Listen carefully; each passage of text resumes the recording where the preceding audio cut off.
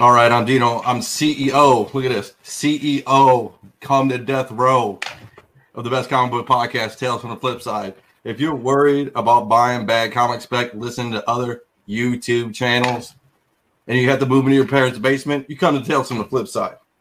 If you have a white refrigerator and you want a stainless steel fridge, you come to Tales from the Flip Side. You worried about how many ups and downs you have to listen to pay attention during the week, you come to Tales from the Flip Side. Are you watching other people out there who get their PayPal frozen? Come to Tales from the Flip Side.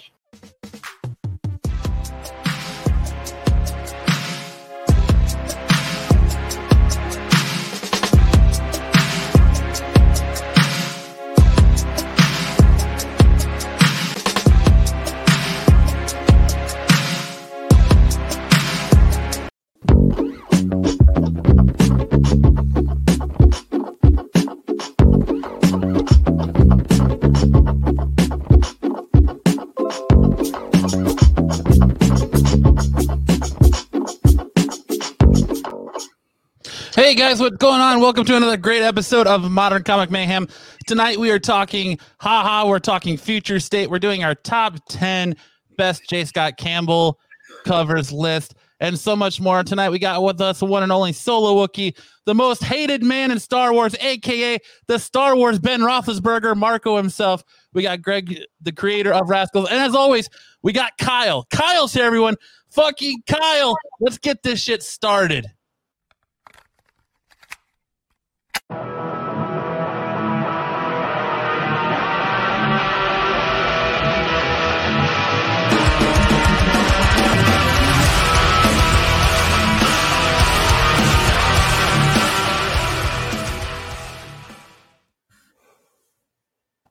Welcome, everyone watching us live on YouTube for another episode of Modern Comic Mayhem. How's it going tonight, guys? My luscious panel, as always, looking good. Was that a better intro for you this week, Kyle?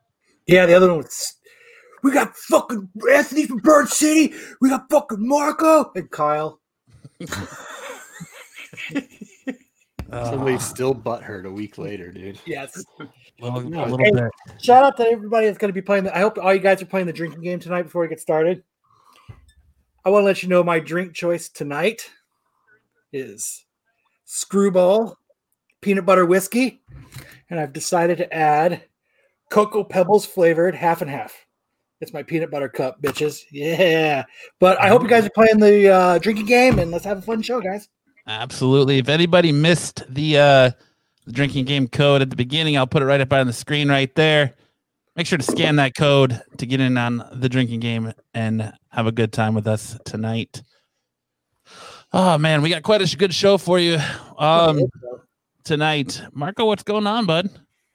I'm opening up Pokemon cards. I got an interesting story if you want to hear about that. Somebody definitely got too close to me, but I think we have other stuff to talk about. Right or no? You guys want to talk about Pokemon? Yeah, go ahead and Pokemon the shit out of it. Well, first off, what is this? This just came out of a fresh pack. Sorry, I was finishing up this pack opening. Do you see that? You see that? Here, let me. Is it like a double card or something? They didn't cut the cards together. They didn't cut them. No, see right there.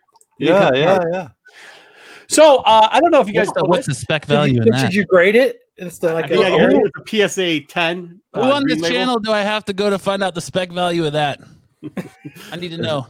Is that like a double cover, but it's like 6 of them? Yeah, I guess. I have a couple kids, as some people might know, like 20 of them, and they've all gotten into Pokemon at this point. And just like comic books and everything else, there's a drought on Pokemon.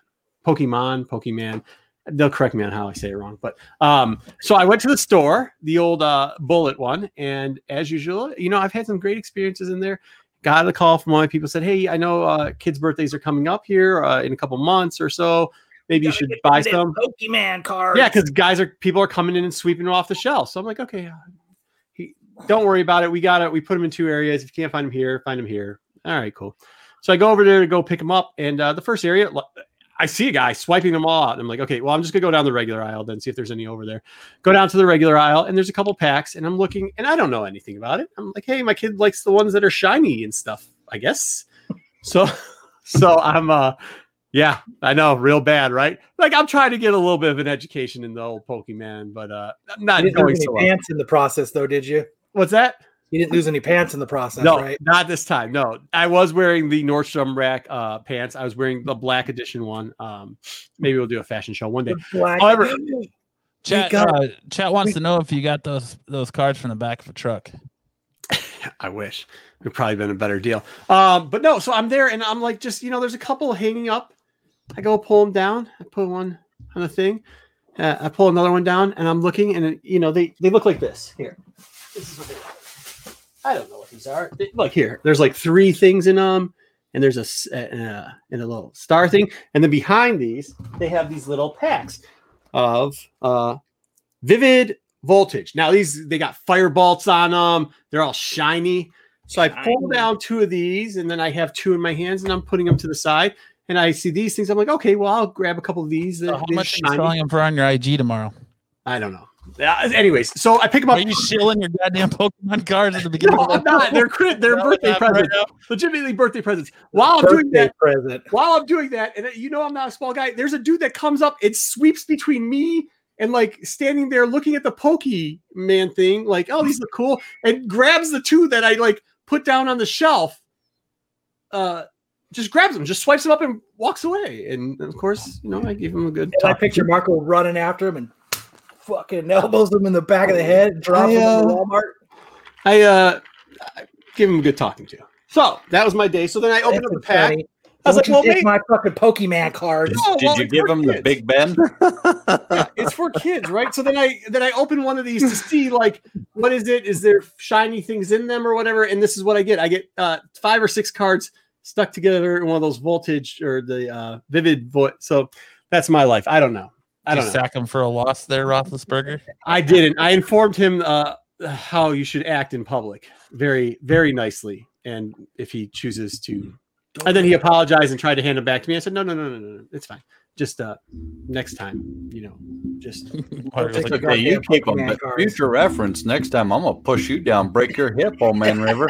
That's how I said. He wasn't old. He was a younger guy too. He was younger. He's probably 10 years younger than I. That's not what he said. He slid in and as he like whisked past you, he whispered in your ear, "You snooze, you lose, nerd."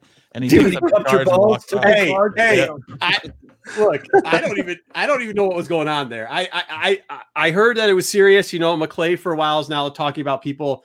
I keep going, trying to get him a card every pack I show him. He goes, no, those are garbage. I'm like, well, you said there was nothing to open. At least it's not.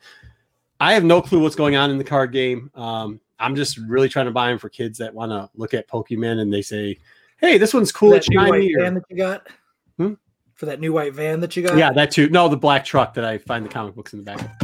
So that's what I was doing. I was opening that up and then looking at it because I was like, what is this? This doesn't make any sense. But sorry about that. Didn't mean to delay your show with the...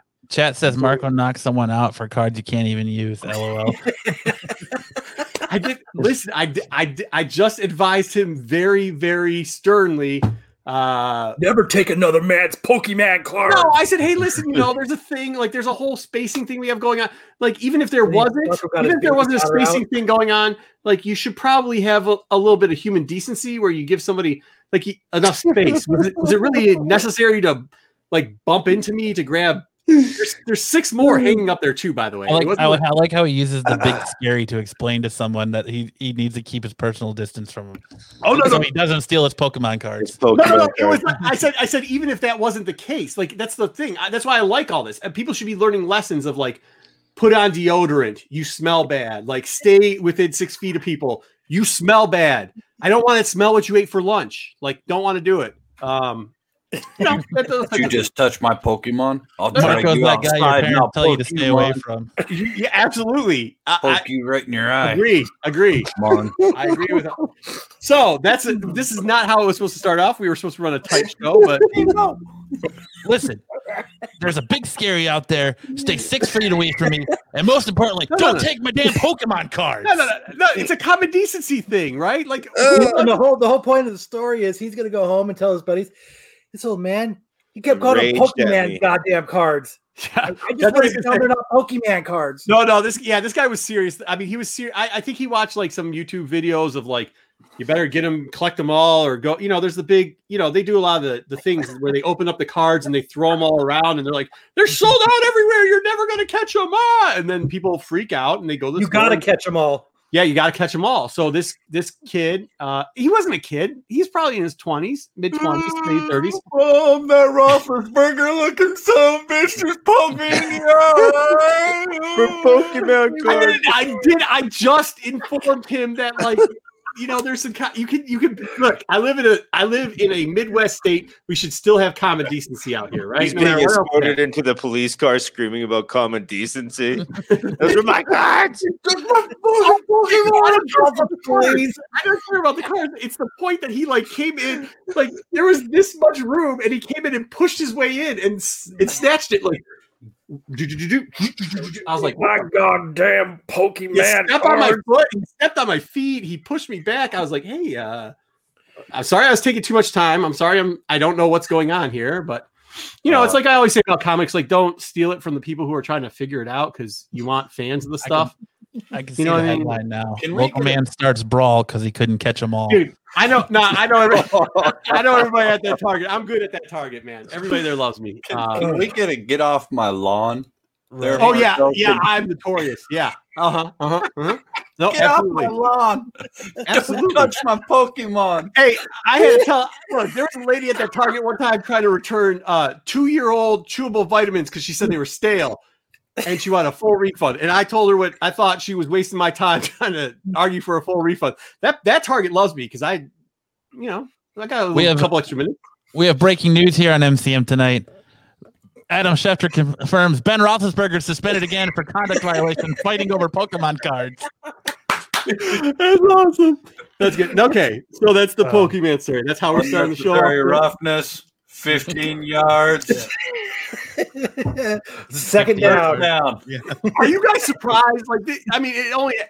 Does that happen to you though? Do you guys go places and you see what I'm saying though? Like, where is it only me? Am I a magnet for these type of people?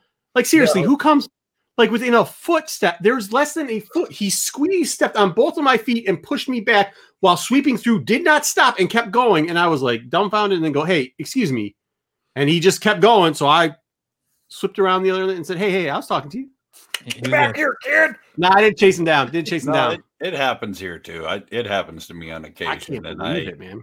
I very rudely say very not nice stuff to people because I'm nice about it. I'm an asshole. I don't care. Mr. Officer, he tried to put his armpit in my face. Yeah. Hey, I've had it explained before. If police are great people, if you explain to them the situation properly, they're humans. They understand. They don't. Pokemon. You gotta think. Some of them have to deal with hookers throwing up and stuff. That's not a good smell either. That can't be a good smell. I don't know what it smells like, but I can't imagine that would be a good smell. So what I'm saying is, they'll feel you.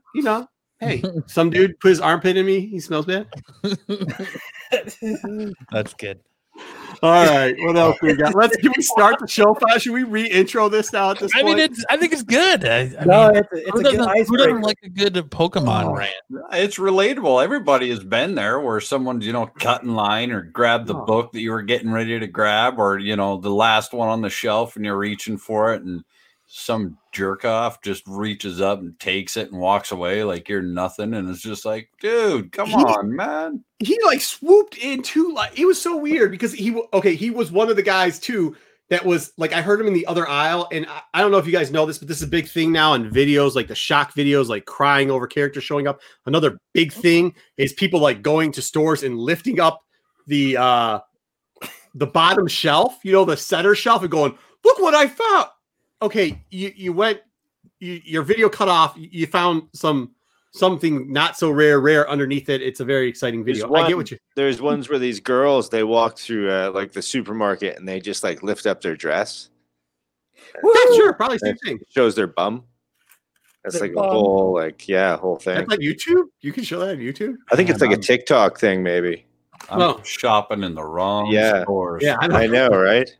I don't know if I want that by my cheese, though. Yeah, I don't either. I mean, that's cheese. The world of Walmart is the reason why I never shop at Walmart.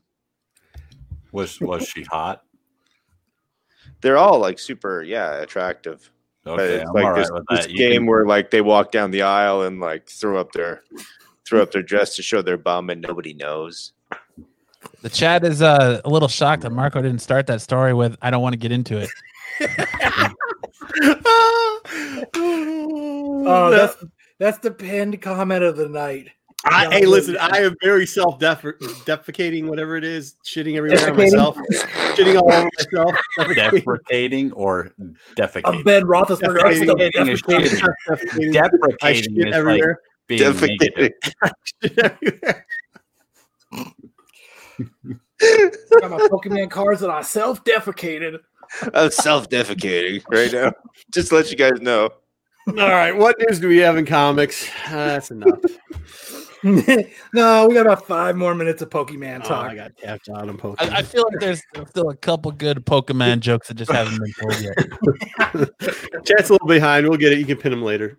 No, but that's it. I just don't like the, I mean, I probably don't like going in public anyways, but I'm a curmudgeon, so. There's got to be a Pikachu joke in here I'm missing. You know, the funny part is I have no clue what you're talking about. I actually know nothing about Pokemon. So, But yet you buy the cards. yeah, you don't have kids. Like, kids want things, and But you like, they're open like- them, so you want to see if there's good shit to sell before you give them. yeah. To your no. kids. I open it to see if like there's shiny cards or something, right? Like it's like kids. GXs or something like that. My kid likes Pokemon too. He Yeah. plays Magic a lot because we play together. But for Pokemon, they know all of them and collect all the cards. But I guess the GX cards are the ones that are like the really powerful ones. Okay. And those are the ones that Marco- shine, right? Marco I said was you wanna- over the he's patch gonna to see if make- it had a shiny thing in it. It You're did. It gonna had. you're gonna see a Marco video from Tales from the Dark Side tomorrow of I found this shiny Charizard at a yard sale. Is it worth anything? Yeah. These Hey, are what I guys, got. There's new to those the are- group. I found this. Worth Yeah. anything? Oh, there's a Charizard in here, as a matter of fact. Okay, these are the ones that weren't folded up. This thing, which whatever. That's Charmander. Okay, Or whatever. Charmeleon, sorry. Okay, When adults I says don't it's for care. kids, it's a cover up. I agree. Wait, this Roll one is up. a shiny Roll one. up. That one's upside down. Make them big. This is a shiny one. I don't. These cards aren't worth much, right? They're worth like 50 cents. Like none of these new Pokemon. Oh, Pokemon is worth. Some of those are. No, It's shine. you- It shines. depending on the cards, man, even out of the new set, they're like $20-$30 cards. Yeah, some well, of them. I mean, There's a lot of money in Pokemon. and That's that's why why he you got opened 40, them first. 50-year-old He's not- men. Yeah. That He's guy not was giving only his kids ones worth money. No. This guy was definitely somebody who's been playing Pokemon since he was like 2. This kid was really just he saw somebody buying Pokemon and he had to have them. He had to have them That's all. why you got I don't 40, think he was like, 50-year-old Can't have them. 40 or 50-year-old men out there like, what up, Pokemon fam? Check out this new card I got today. They Oh, do. I don't understand old people saying things like "fam," but that's another topic. Let's go. We got something else. No, Yes, yes. the Moving on from the Pokemon, let's talk a little bit about Marvel movies and the introduction of Deadpool to the MCU in an R-rated third installment to the Deadpool franchise with Ryan Reynolds helping write the script. Any excitement? What do you think Deadpool is going to do to the MCU? How do you think he fits into the MCU? He's gonna give it a chimichanga. I hope not. I know, me too. Who would be the good villain though? Like, is it going to be a standalone, or were they talking like? Do you They need good keep- notes? They keep pushing as Deadpool 3. That's still in the early production phases. They're still writing the script, so who knows? Is that a good way to introduce the mutants, though? The X-Men. Since Yeah, there's a lot of X-Men jokes in the first 2 movies. I Yeah, think it's a decent way to introduce some, maybe not all. I mean, they've already introduced, some of them through that way. Look, Wolverine. Colossus and I mean, they cameo Juggernaut a second time and did all that. So I mean, it's already started the introduction a bit. Yeah, I mean, if you haven't been ever since the news dropped, if you aren't going after, especially like that '90s stuff, all the Milligan stuff too, like if you aren't buying it cheap, like I think that boat's about to sail on that because you got Deadpool where you can bring it into. I mean, they're gonna have to. There's so many of them that they can introduce them and you can now do the cross teams, right? It doesn't just have to be mutants versus superheroes. You can do mutants, superheroes, and you can cross over to like a lot of the Deadpool, even like the R-rated stuff. So you can definitely, and some of those, some of the X-Men will show up better just because of what their powers are. Like if you go back and read some of the Pete stuff, like some of those characters might show up in Deadpool because they work out so well. And I'm not just talking about the witch and everything like that, but like they've already used some characters out of that book. I think you can include some more. But do you need a big bad for Deadpool to work? Because isn't the whole point of his working is the comedy portion of it, right? Yes. And the breaking down the third wall. I don't know if you need such a big bad for it, but I do think. Fourth wall, good sir. Yeah, Fourth wall. fourth wall. So here's my question: Do they use it to tie in X-Men, or are they going to Well, start that's what I laying would. more into the X Factor, X Force, that whole Well, era? you would have to look at it if they're going to bring it together. They're going to bring the X-Men into the Marvel Cinematic Universe. You just got to think like, well, what storylines would they have where they would interact with what's already there, which is all the Avengers stuff. And so then what do you have? You have X-Men versus Avengers. You have Secret Wars. What else is like an Avengers X-Men tie-in? You have Invasion. You have Invasion. You have War of Kings. But Secret Empire. Yeah, Secret Empire. Yeah. Yeah. The Secret thing though Empire. is, I mean, are you going to bring? See, I don't. That's way too big, don't you think? I think they have to keep it in these portions where you take certain elements, like you're going to take the X Factor people, like you're going to take. One of the books that I always love is like the Phantom X book, because I think you could bring him into. You could bring some of those characters now over into the Deadpool area. You could use a bunch of different X-Force teams, like Solo Wookie said, and a lot of those books, they're still out there. They're not that expensive, but they're picking up in price, guys. Like if you ain't buying them, you're missing out. But I think those are what you're going to do I there. only buy my books on the cheap. Yeah, Deadpool. You buy all that Deadpool related stuff will go that way. Then with the Avenger stuff, you can cross over certain stuff like that. Mutants that crossed over through probably Wanda, and ones that maybe even did the Inhuman crossover type stuff like that. And then they'll introduce the full X-Men team. And then you could do two different types of teams. Shoot, for what they're doing on programming, you could see X Factor stuff. Like there's so much stuff you can do with that. And then you get all the young stuff that you bring up. You can bring up all the Miss Marvel stuff. You can bring up, damn, man, you can just bring up so much stuff. You could even have Wolverine split off and do that's stupid class of Wolverine stuff that started off good when Hope was originally there and then faded off towards the end. But I mean, You're welcome, Marvel. We've got you covered till about 2040. Yeah, we do. That's a lot. 50 years. That's just the stuff. I mean, you're just In the future. Yeah. 50 years in the future. I think we're all in agreement that, Deadpool really needs to start being the cameo that Stan Lee once was. That's the only way you play that out. I never agreed on that. Well, you did now. I don't agree on that. You didn't know it, but you just did. You don't think they're going to use the Watcher? You don't think they're going to use the Watcher as the cameo and everything now? It wouldn't. No. It wouldn't play as funny. You could do it, but it wouldn't be funny. It wouldn't be that jocularity that Stan Lee had that he carried over. Having Deadpool be that little cameo in every movie would bring back that humor, even in a serious movie, and still play well. There's no other character that you can really do that with. You know what, JJ? That's interesting about the JJ Maxwell said he'd like to see them do the New Mutants. Sorry. JJ said I'd like to see them do mutant characters. Like, there is Colossus' sister. You could bring her over to the Deadpool, especially doing some of that. Yeah, especially doing some of that Dark Child stuff. I love her, man. She's got that mini series out there that I always think is underrated. And well, how much do they bring in with Deadpool versus how much they're going to bring in with Fantastic Four? Like, where's your tie-in? Because it's a lot easier setup and tie-in, in my opinion, and I totally could be wrong, to bring in a lot of that X-Men and Galactus and Silver Surfer with all the Fantastic Four that they supposedly got the rights to, that they're going to film and start going that route there. Not everything has to be an Endgame. You now own everything. You don't have to do Endgames. You can keep them separated in separate titles.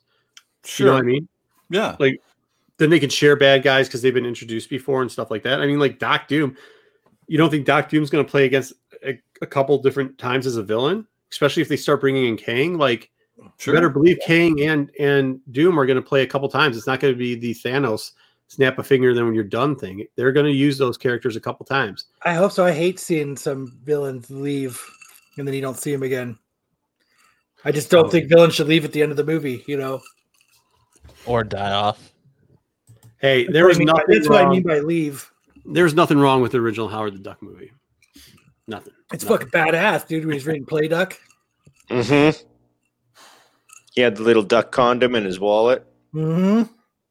I agree with this. I agree. Since you brought in Colossus, you could definitely play it off that the Deadpool stuff isn't like real world. There was the whole jokes about it last time with the 2 different X-Men worlds and everything like that.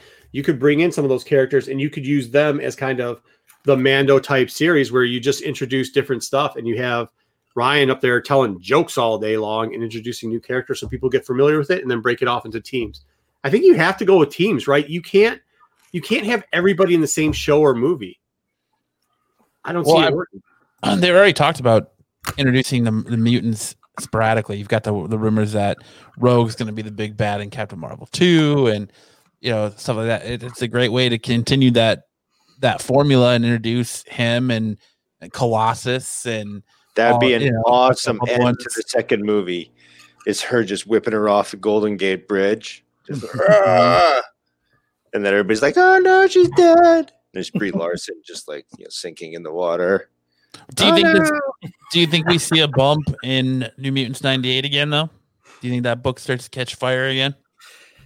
I think that book's it's still commanding a pretty high price. It is, but what you saw in the market over the last 8 months to a year now is absolutely absurd. I think everybody can agree with that. Just how much prices just keep tripling. It used to be that you would hope for new books, I'm saying bronze and above, that you would, especially on keys, you'd get something around a 30 to 40% return the next year or 2 years, especially if you had news, it'd bump up a little bit more. Silver Age, you'd expect a doubling every year and a half. Gold Age would be similar around there to almost 2. Now it's a month or the next sale or something like that. So I think, they come out with a new movie. Somebody's gonna be like, oh, now the 9.6 isn't 9.6 anymore because I could sell it for X amount of dollars, and I'll just put that towards buying the 9.8 that I missed out on last time, and it'll up the prices again for that because the prices of the lower end stuff went up. It's an interesting market. I'm not. You gotta, if you have it, sell it, I guess, but don't doubt it. Even if there is funny business going on a little bit, the funny business is driving up the real business too. You know what I mean? I'm one of those collectors that I can't sell it because I got it. It's hot, and I like that I have it. Is that funny haha or funny peculiar? Funny as peculiar. I think everybody knows that there's some funny as peculiar stuff that goes on in the old eBay listing areas every once in a while, like books selling with one bid on it and then being sold again 2 days later. Yes, for a higher price.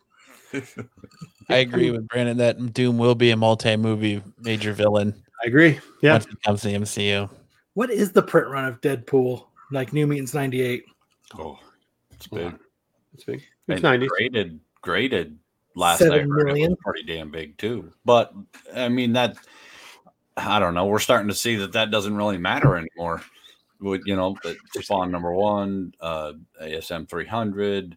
Print runs don't matter. They're right up there and they're still climbing. So New Mutants definitely tabletopped off for a little bit, but I think you could with the right movie, I think, or cameo appearances, I think you could see it go back up.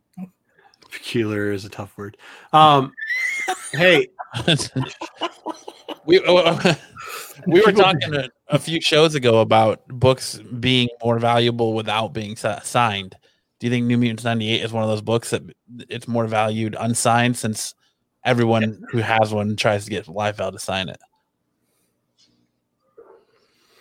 I don't have mine signed just for that reason. This is why not. Because there's a lot of new people. We kind of talked about this earlier, but there's a lot of new people that tune in even to this channel, and a lot of them don't know the history of a lot of things. So I'm not quite sure everybody knows the history of Rob, and I don't think some of them even care. like after you already think like, oh, it's cool, I can get a signature from somebody, or I want that I think that the signed copy will hold in more money because then it becomes rare too, right? Like people don't care. Look. Oh, my head does hurt. Jesus. All right. Anyways, no, I don't think people care. I really don't think they care. I think if you could get a signed copy from it, it probably would sell for more just because it is kind of rare. I mean, look at the Stan Lee thing, right? Like people were getting it signed for $100 and still after the signature, he was charging people $100. If you got any book signed for art, it was plus the $100 on top of that. And he was still signing. And I'm talking like 5 years ago. Now with all these new people in there, I mean, how many books did he sign? And he signed DC books. He signed independent books. He signed everything. He paid money. He signed it. Yeah, he signed it. So, and people would pay a premium on it. So yeah, Rob is Rob. So, I mean, he'll sign Levi jeans for some reason, or Jordache, but he won't sign a book. I don't get it, but whatever. No, man. Levi 501 Levi's. He did a commercial for Levi 501s. I thought it was Guess. Nope. Jordache. I think that's the distribution number 250K. Just so Button flat Levi's. Sorry, I gotta do this. So yeah, I think is that what are you telling me? That's what the Comic-Con numbers are? Is this 250? Is that what we're saying? So I mean, even with that, you got to think you add on some more to that. So yeah, I mean that's cool. That's pretty decent size. I mean, the average size print run now is what? Greg, do you know what the average size print run is for a regular book from the big two? Isn't it around the 60s, if that? Yeah, it's not 250, that's for sure. Yeah, it's not even close. Oh, just like a million. I want to know the history of Marco and the keg stand. I do too. Oh Jesus, who is this? And how does he know that story? That's not a story for this show. I might have been drinking already tonight, but I haven't been drinking that much. There's no such thing as not a story for this show. Mm-mm. All right. No, that's an incorrect statement, sir. Go back up. Where is Gonzo and the? I'm not gonna get into that now. You just got it. I'm not gonna get. All right. Some other interesting news that came out this week while on the press tour for WandaVision. Kevin Feige announced that they have the Marvel MCU mapped out for many years to come, way more than what has already been announced, as well as he has confirmed that he's read the rumors that are out there regarding Spider-Man 3, and that although he's not going to acknowledge or deny them, he said some of that, it's funny that some of them are right on and how wild others are. So we went over the Spider-Man 3 leaks last week. So like I said, keep an eye out on those leaks and those books. And Charlie Cox has filmed all of his stuff for the new Spider-Man movie. Yeah. Supposedly Charlie Cox is wrapped playing Matt Murdock on that Spider-Man movie too. So he's in it for about 8 minutes. Yeah, I was just gonna ask, how long do you think he's in it? Like 8-10 minutes, or like probably like 3 scenes, if that. Still great to see him there, at least in it. Yeah, and push. Yeah, I think that's awesome. That could push a badass new Daredevil movie, an actually good one. Yeah. So I mean, yeah, and seeing Pyle play, he does such a good job in that TV show. Good old Pyle from Full Metal Jacket. So, my gun. He said to a varying degree of specificity. I can't pronounce that word. I sound like Marco now. What? I can't. Marco's not the only one that can't pronounce things. It's always about 5 to 6 years out versus what we've announced. So what's announced present day, they have planned out 5 or 6 years past that. So yeah, that sounds about right, doesn't it? 50 years, if you ask Kyle. That sounds about right, though. Future, fuck it. Don't you think? When we talked about it, that was like part of the problems before when we talked about rumors and everything else. We're like, oh, it's breaking. They just shot this the other day, and you're like, well, they plan this stuff out well in advance. I think actually the last time Greg was on the show, we talked about how shooting schedules and how booking schedules are drawing for comic books. It's not something they like. Nobody's going in tomorrow to figure all this stuff out. It usually is well in advance where this stuff is planned out, and then they produce it. So I'm not shocked at that at all.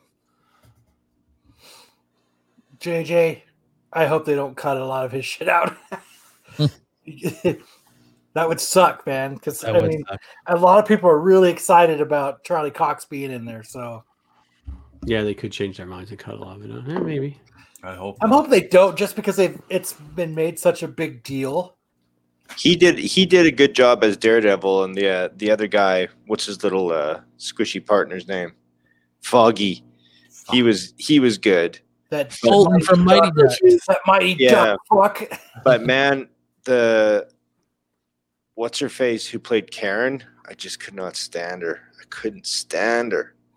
And she's so from True Blood. Yeah, she's really beautiful, and Karen Page. She's better in the Punisher series than she is in Daredevil. But in Daredevil, she's just always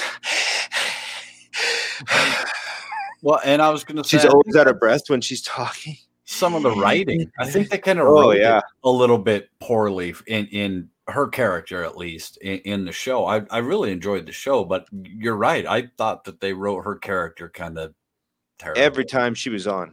Every time like she was I'm on, the only one out there that's not a fan of D'Onofrio's portrayal of the Kingpin. I think he did good, but I don't think it's like Marvel Studios good. Well, he did good. Compared to other Kingpins in the past, wasn't John Travolta the Kingpin at one point? No. No, He was just a crime boss. No, I think you Saturday Night Fever, right? No, when he did the Punisher thing, or they kind of played on it, and you're like, "Oh, this sucks." I don't know. Like, who else are you gonna have play Kingpin? Like, it's a tough character. I'm the Kingpin now. Oh my god, John Travolta's the Kingpin. Right? No, but I mean, like, that's it. Like, at least they had somebody who could do stuff like that. I don't know. I don't have a problem with the Kingpin. Now I like can them. picture, and I'm trying to picture.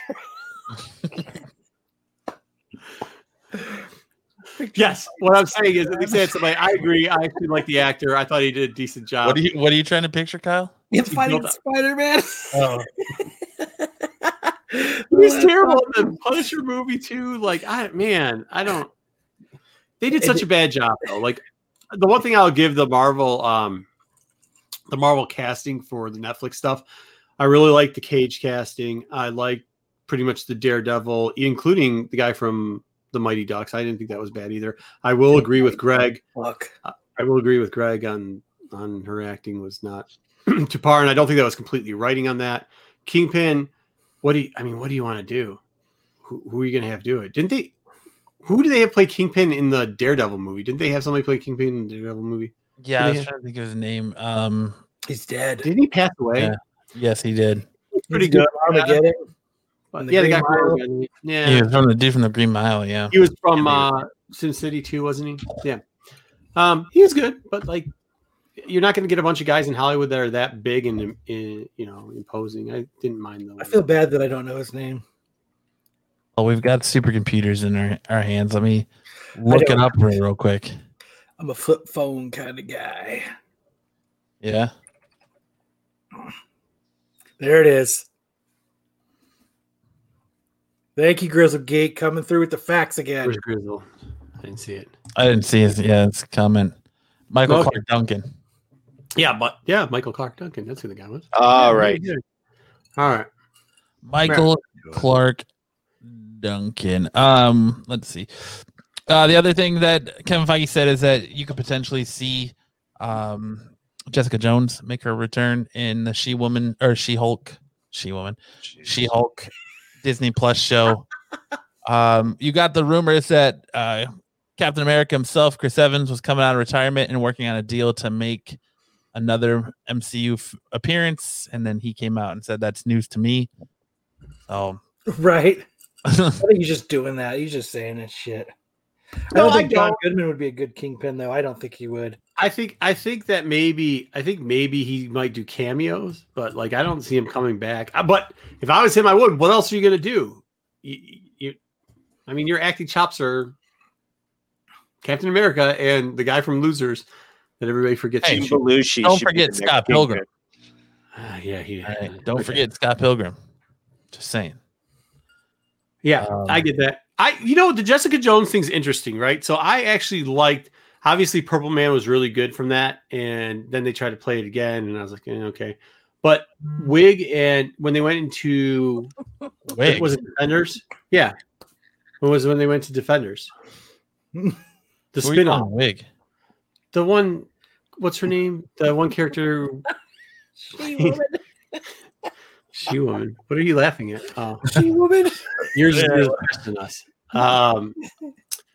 The characters that played in Defenders, the two women, and you Elektra? had no. You're talking about Kristen Ritter, who played Jessica Jones?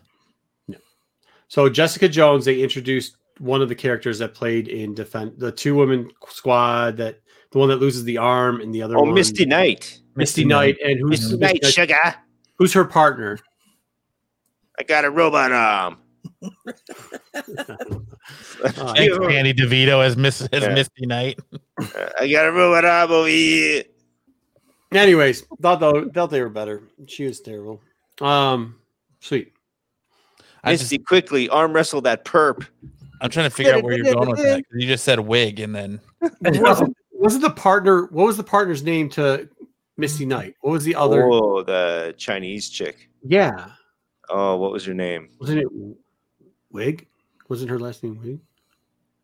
That's Wing. Wing. Yeah. Wing. Wing. Thank you, Colleen Wing. Thank you very much. Misty Knight, yeah. Yes, thank you, Terry. My babbling tonight. Okay, Colleen Wing. I thought those two were good. I mean, I think you could pick out certain people in it. You could pick out what's his name, who played the Punisher, and use those people. It would be really. I think they should do that. Actually, you could tailor up some of the people. I'm not exactly sure. I want the woman who played Jessica Jones to come back, but the rest of the You didn't characters. like it? God, I thought she did a great job.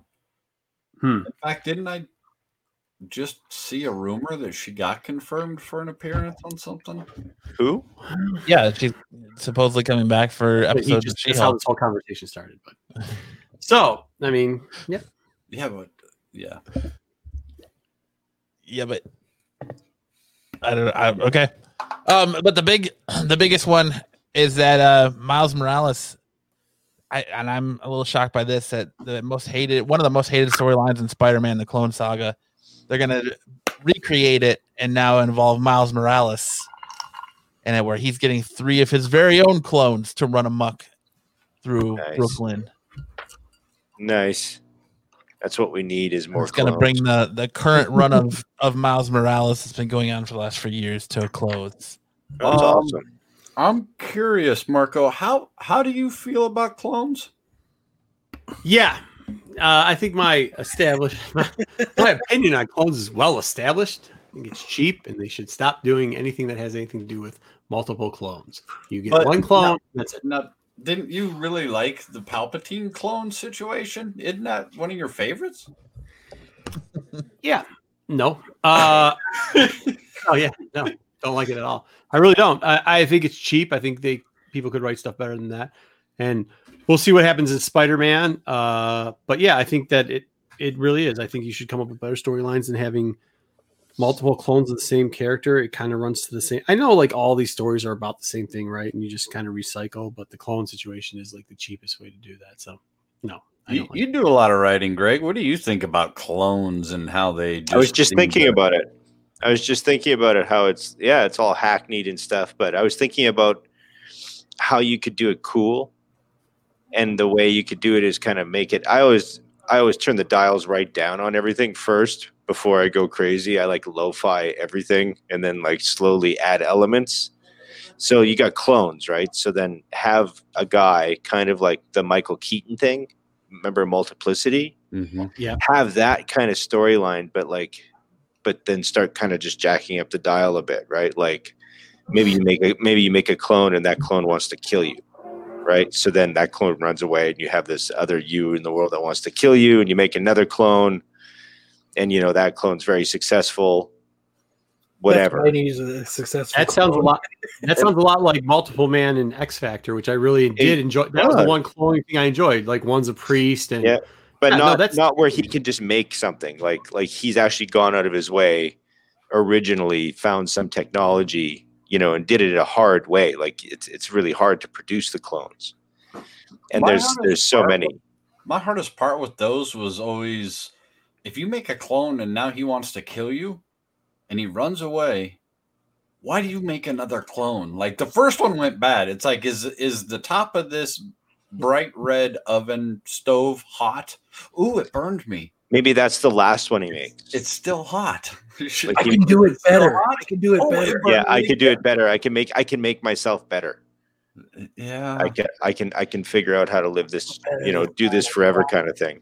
Which is sad because I do like the multiple man clones because it's like he doesn't do it purposely and they turn out however they're going to turn out. I mean, sometimes he does, but like that type of clone I'm okay with. I'm just not okay with the like, oh, we killed somebody, but they're a clone. You know what I mean? It's kind of like the Marvel nobody ever dies thing too. Like every once in a while it's okay. Somebody dies. We can get rid of got a little bit of fat there. It's all right. Don't think people are really going to miss them. I don't know. That's just my a good time they did it in Marvel was I can't remember, was it Mark Millar, but it was during I think it was during Civil War where they cloned Thor. You remember in the yeah absolutely. Thor killed the old giant man. That clone killed the old giant man, and then I can't remember how they ended up killing him, but then he was on the table and he's all like split open and they're doing like the autopsy. I thought they did that really well because people were horrified that they had cloned Thor. Yeah. I mean, that there is a good ways to do it. Most of these, but I'm just saying using it as a plot point to resurrect somebody or keep a storyline going for somebody that has been killed off or is disappeared for a while. I don't particularly like it for that. But there has been a couple instances where you're right. I do enjoy it.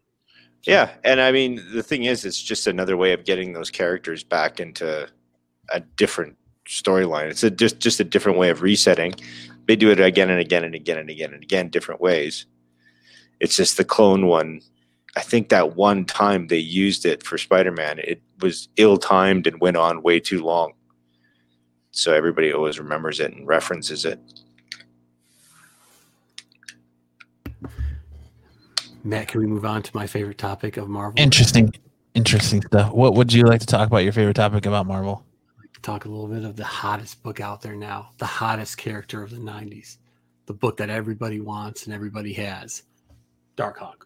I mean, hey, look, if we can't do it, we can't do it. Did you say Turok? No. Yeah, go ahead. Let's move on to some Darkhawk.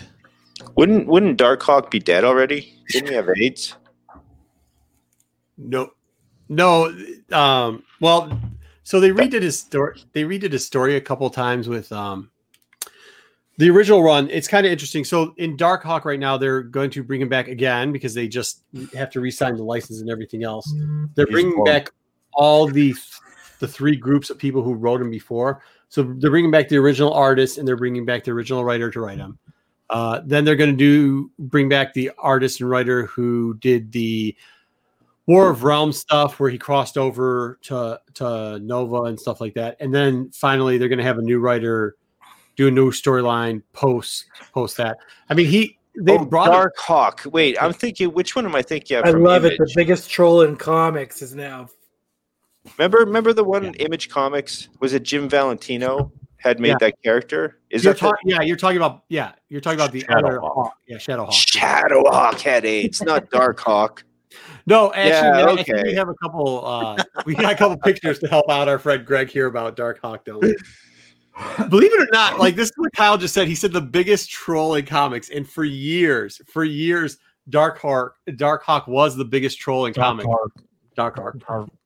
Darkhawk was the biggest troll in comics. I think if you were in any group for years and years, people would always post these pictures of their haul videos and be a running joke, like, "Oh, and I got first appearance of Darkhawk." It was right up there with like Night Watcher and stuff like that. And Darkhawk definitely took the championship for the most trolled picture of all time. The funny part about it is he does actually show up in Marvel Age prior to this. You know, the Marvel Age we talked about before. It's a lot of preview type stuff. They'll usually give you a couple panels and everything like that in it. These books, because I heard this, I was like, yeah, I'll go check out what these books are going for. Huh. They're going for more than $1. Going for more than $1. $1.98. Which surprises me. But they're bringing back. So they're bringing back both the original artists and it's Danny on this and the original writer for this. They're going to bring them back. They're going to do like a short in it Then next slide, please, Matt.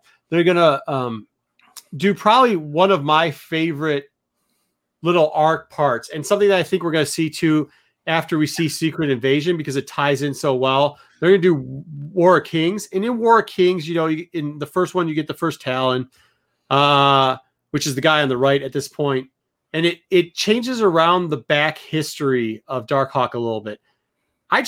There's something about the character, and I know people would joke around about it, but they're just fans of this. It's very cultish, and I think people started reading it, and they've always tried to drop this in.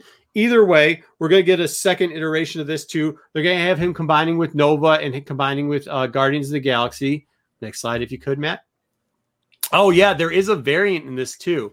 When it goes into Ascension, pretty cool variant there on the right. I like it. I have it, so I obviously like it. These books are pretty cheap, though. A cool storyline, because I think War of Kings, Darkhawk, the little tie-in, is 2, and Ascension's 4, if I recall correctly. Now I'm going to have to go back and read them all. Next slide, if we could. Do know this. When you're out there dollar digging, go out and pick these books up just in case, because as we talked about earlier, the first 2 books, the Marvel Age, which is really just a preview, is selling for a decent penny, and so is Darkhawk 1. This is Savage Steel, first appearance there on 4. He becomes like a bad guy in the beginning, like one of Darkhawk's like focuses. A lot of tie-ins too, by the way, in the early parts of Darkhawk. Ties in with Spider-Man, ties in with Punisher, obviously ties in with the a couple of the other teams. Oh, does with Power Pack 2 at one point, because they form the Losers, I think it is, or something like the Loners.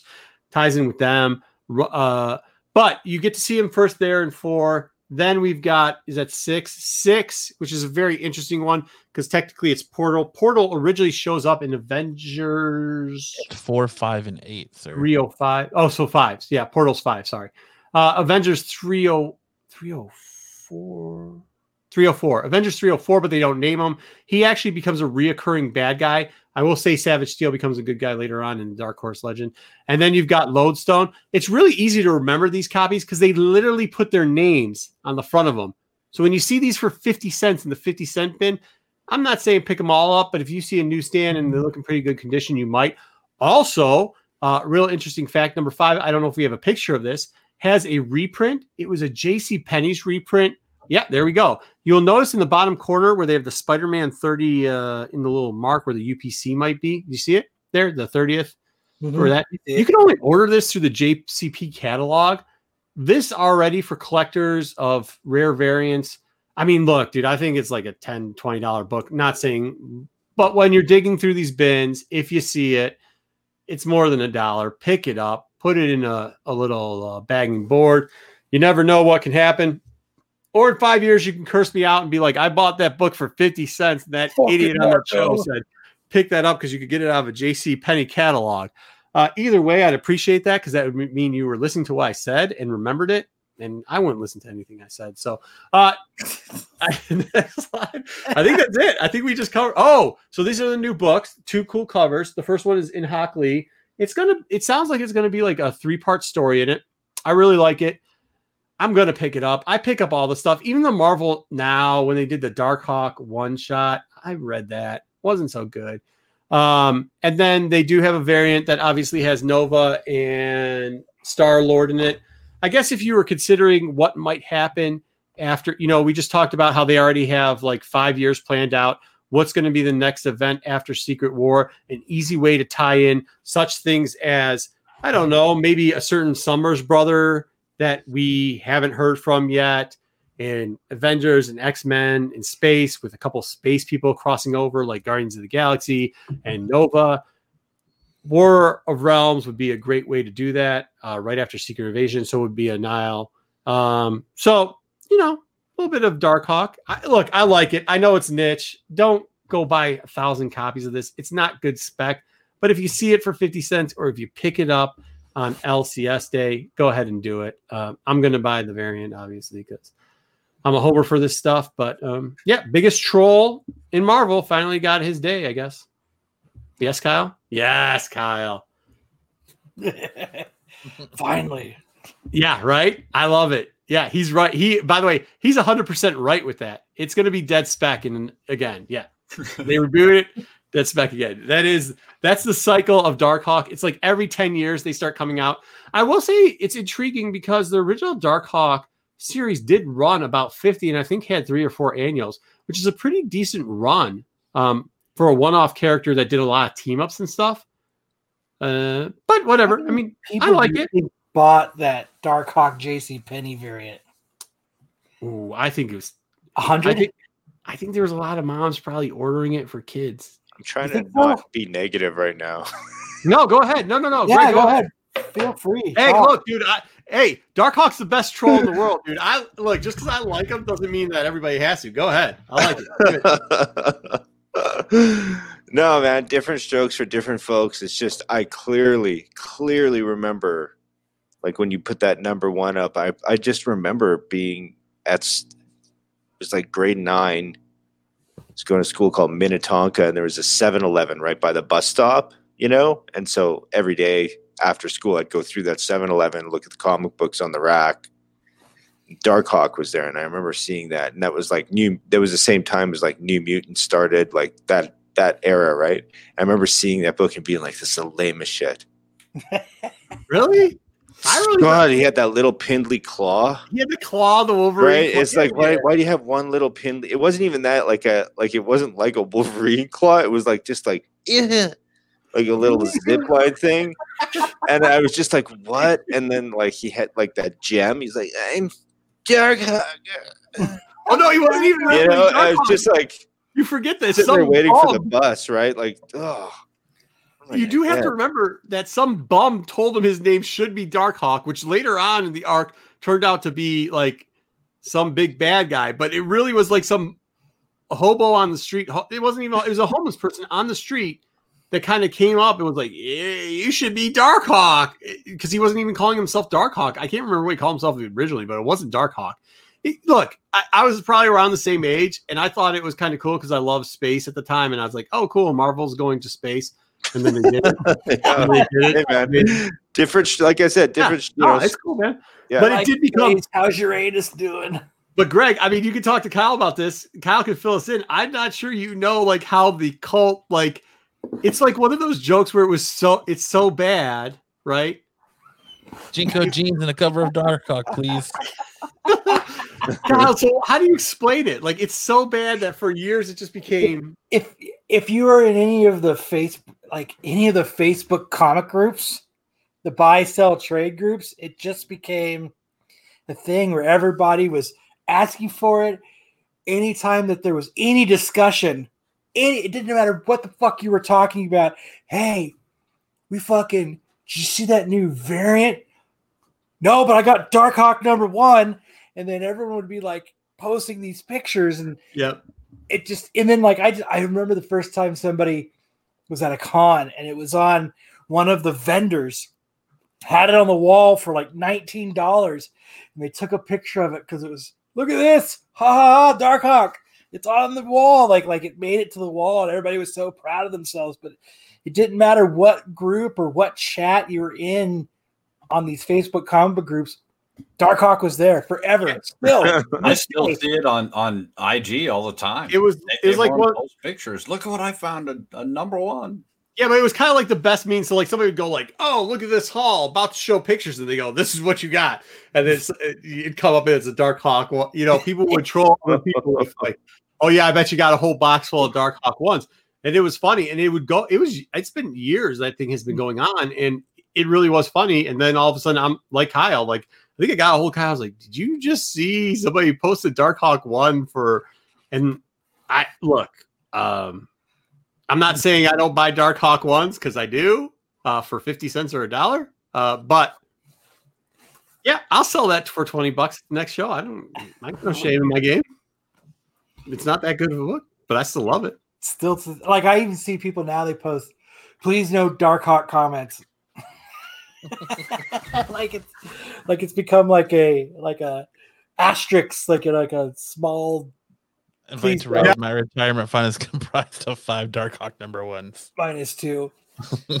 It's no Turok number 1, but I mean it's right there. They're neck and neck. Your Turok jokes were originally Dark Hawk jokes, but just done better, dude. Like Dark Hawk, what Invite just said down there is like that's it. Like that's how the jokes were going, man. And it has been going on so long that it's hilarious. Yeah. Anyways, that's it. So there's your 50 cent. Hate me later because you bought it for 50 cents and you can only sell it for 50 cents in 5 years. But there you go. That's why y'all come here, right? You don't want to be like me and coming from your mom's basement. And I don't want that black fridge anymore. I want that stainless steel fridge, right? That's why we all come to Tales from the Flip Side. So, but a man who's got no shame in his game and is having one heck of a week is Greg here, who just released his second version of Rascals. I wish I would have got that. There you go. Rascals 2. Why don't you go ahead and tell us a little bit about Oh yeah, so that's the book. We fulfilled it. It's being mailed out. It's Not interesting. Kyle. I know you haven't got yours, but there's other people we've mailed out, and they're in the same town and same thing. Like somebody got it, somebody didn't. I think it's the postal service right now. To your mom's basement, Matt. I know it's going all haywire. It's in the mail. So yeah, but it did good. Fulfilled the campaign. We're pre-launching book 2 proper, probably tomorrow. And then in February we will start the campaign for book 2 proper. And then for book 3, Kurt is already done. Yeah, the pencils pretty much for half of the book. And we are Just the in book basics. 3. You are in book 3, yeah. You're in so book 3. excited. I'm so excited about that. I wish, Matt, can we show that off? Is that cool? I think Yeah. It's up to Greg if he's okay with us showing it off. Definitely, yeah. Wait, do you still have copies of this? Because now I need to. How much do you want? $100? Give me his address. I'm sending you $100 so I can get 2 copies of this book because of this art in here. No, that's book 3 coming out. That'll be out February, March, April. Probably be out in June or July. Is book 3? Yeah, and book 2 will be out for sale in February, and we'll be doing. You put up the book. Yeah. You're gonna make us wait that long for this. I know. So we are in it. We have been I'm friends with Greg for a long time. Yeah. Put the back up. What? This is a page from the story Ghost Burrito. In book 3, the first story in book 3. Book 3 is 2 stories. The first story is about Tony and Max, and the second story is about Alana and Rosie. 2 very different. What is why Chandler? I have no idea. Do you think we're from Chandler? No idea. All right. He's hiding where your location is. You should link him. Thank you for not putting that we live in Phoenix. I love it. Looks good.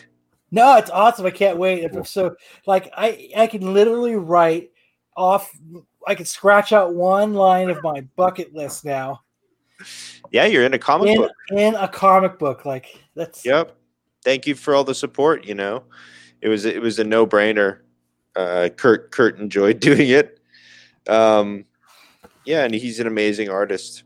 You should see that if you can show the other pages too, Matt. That these are the colored pages from book 2 proper. So the guy. Yeah, so look at that. Wow, that pops, man. That's sweet. I know, it's crazy, right? And if you if you remember what we were just showing, the artist edition, you can do the comparison, right? You can look at that page where it was just his bare pencils and showing where the light source is compared to this. This is sick. He's really, really talented. And yeah, when the color comes on, it's ridiculous. I think maybe there's a page coming up. If you can flick the page. Yeah, here we go. So cool. The first appearance of Kyle. Thank you, Dwayne. That's you can write in to CGC, you know, when you submit your book to get it graded, you can ask for that on the label. So then they're in the plane, so cool. They're going to Baylor. Yeah, just man, if you look at how they're wet, about drinking coffee. Yeah, it looks fantastic. I think he means in the comic. Why is he drinking coffee instead Oh. of bullet? I thought, you know what? Honestly, I thought the same exact thing. Shouldn't I Yeah. have like a little bottle of booze? Not in the kids. Yeah. This is an all ages book. Can't It should get have no been, booze involved. at least been a flask then. A flask. No, that's even too leading. But if you could flick the page, There's yes, you're right, Tech. So- there's coffee in there's bullet in the coffee cup. you Got know, a we little have all the Irish bags. cream mixed in it. No big deal. Little Bailey's. You're good to go. That's the Banshee. That's the villain or the antagonist in the second book. Yeah, she's amazing. Yeah, the color is really good. I really like his use of color. Oh, it's crazy, right? Yeah, he really has great contrast. Even with Yeah. like those last pages, there was a lot of purple, but even the purple on top of the purple separated well. You know what I mean? Like it played upon each other and really popped. Mhm. Yeah, and how he's using the lighting effects. It was a stylistic thing that we agreed on before, where it was green. That glowing green Yeah. is kind of going to be the cue. You know how when you're setting up something, you always have those properties. Like when Psylocke uses her psi abilities, right? Sure. She gets like the butterfly, the pink butterfly. You always want to make those visual cues. And it's interesting how fast people, readers, users, whatever you want to call them, of the media, they clue into those things, right? Like you've been trained your whole life to be like, oh, what's the visual cue for this, so that my brain doesn't have to think about it anymore. Right. Right. So like me. green, Look at- when you see green, then you know, oh, it's the supernatural's present. Something's happening. Yeah, it's got that I'm thinking about the ominous- first appearance of ominous glow. Kyle. That's awesome. Yeah. Nah, that's cool. I like it. Well, I like it. Yeah. I like that a lot. Yeah, it looks great, man. This is cool, man. Like to know somebody who's doing this and look at how. I know it sounds weird, but I have a hard time even speaking and articulating myself. I can't draw worth of anything or come up with a story or any of that type of stuff. So like to see something like this be produced and get the page by page panel and the breakdown of it is amazing. Like it's Yeah, it's really awesome. cool. And to see how good the quality is in this, it's awesome, man. I think. Yeah, no, it's a professional thing. We No, I know it sounds bad what I'm saying, but no, hey, Good job, stand up for Hey, yourself. but Leinfeld's supposed to be a professional too, and that shit looks terrible. So No, no, You no, say- you settle down over there, Roethlisberger. it's for the crowdfunded market. Yeah, Rascals Yeah. is kind of like a level up, right? yeah, that's So yeah, I understand completely. thank you for articulating that better than I did. It's Well, really figure clear out. what's going on here. There's no word bubbles, and still the articulation of movement and facial expression is still very much, conveying the story. Okay, very but yeah, well. exactly. But we get that very cohesive. in a special way, right? Like the last one showed you how this was made. Yeah. So, in what would be modern ways of writing a comic book, I would write every panel. So it'd be like page whatever panel, the Banshee floats in the middle of the forest, right? Sure. Panel 2, Alana holds her bag, and Tony and Rosie are hiding in the bush, telling her to go. That's what it would be. That's not how this was made.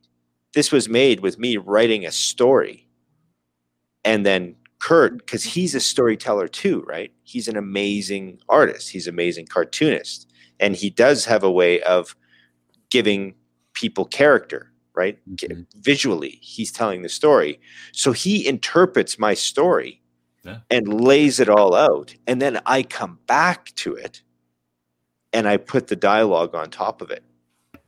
Can I be actually like a demon and I try to sell them the devil pick at the crossroads to help them become famous, and then and they actually turn it down because they realize that I'm a demon and I'm trying to get their souls. Yeah, when we do issue 100, we'll do a special what if, and that'll be it. Like, what if they hadn't beat the demon on the crossroads? They're Give it just to all. Kyle to be like, look, I'm not good. I'm not happy with this cameo. I need more. I know. I need more. a villain. I need to have a story. I need. Can to you bring put my back- face on a T-shirt? Yeah. That's the real question. His face is on a T-shirt already. It is. Yeah. Yeah, I think we need these faces on a T-shirt though. This is pretty good. I It really is. do. Really cool. You know, I've seen it before, exactly like how Greg was describing it, how the process works. You can buy original pieces, even if you've gone back and watched how some people have tried to sketch it out for the artist before or tell the storyline. And just like, this is amazing. So you just wrote down like paragraph form almost, or storytelling form, and then he just sketched it off of. Yeah, I wrote a short story. That's how we do it. Yeah, and then he bangs it out, sketches it all out, and I go back and I put dialogue on it. Dude, that's So that way it's a good story first, and then he interprets it his way, and then when I go back and I put dialogue on it, the characters really come alive because they're telling a story visually and the dialogue. That's good. Sorry, we're not laughing at you. Somebody said something in the comments that we cannot post. And yeah, okay. No, that's really good. That's a hard method. And Hey, can we do that? Like Jamie has got a good point. When issue 3 does come out, can I sign it for people? oh, dude, that's cool. Like, I mean, if you were lucky enough to get If you issue buy 2, it. the artist edition, it's got Greg's scripts right in the back of it. Right there, yeah, that's exactly it. In the artist edition, we show the exact process of making it because I've been telling people, for 2 campaigns now, but the reason why we get this depth and why it looks and reads so good is because of how we're doing it. We're not doing it in a modern way. We're doing it in the very old way, the same way Stan and Jack did when they were making all these huge properties. Yep. We're doing it the same way. We're just concentrating on having a really good story first. yeah, So I are you think- doing another campaign now? Yeah, we got another one. Yeah, we're pre-launching one probably tomorrow for this book, which is book 2 in color. So the one we just did was this book, but it was the artist edition, so it's all just the pencils, and color tests. Right? You get the story, you can read the whole story, but there's only ever going to be 100 of those. So That's It's why I it's haven't got one in the mail yet. it should be there any day, man.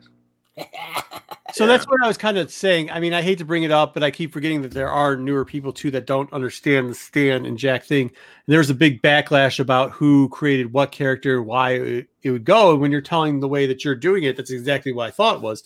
Like if you started looking at the 90s, that wasn't quite how they were doing it so much. But when you go back to the era of Stan and Jack, and even Stan Ditko and a couple other people, that's what Stan's method was. He would dictate or he would write down what his plan was, tell you the whole story, and then you get the art, correct, from somebody. Yeah, because the only reason he did that was because he was doing like 8 books at the same time on a monthly schedule. You can't write 8 scripts. You can't do it in a month. which is why I'll always argue when people. I think Donnie Cates will argue with you a little bit. He'll be doing it the same way. Yeah. It's you physically don't have the time. Yeah, that's where I always argue when people argue about some of the artists back then and how they were doing it, including the Marvel way and stuff like that. Like they criticize, oh, well, he didn't finish off a finger or he didn't color in this or that or whatever. And you don't understand. Like Kirby was doing for that month, what, 6? I mean, he was doing the whole month of books, not every single book, obviously, but there's no way, especially back then when you didn't have digital, you couldn't do it. No, his art was way better. You just have to understand that sometimes when you're getting to the interiors, yes, he had to shortcut stuff because how many books do you have to produce that month? And how many did he have to do it longhand too? I mean, it's tough. But I got off my soapbox. I'll get back on later. We got a question in the chat. Where can we find Greg's book again? So Brandon, you can find it in February. It'll be launched properly. It'll be Rascals Book 2, Song of the Banshee.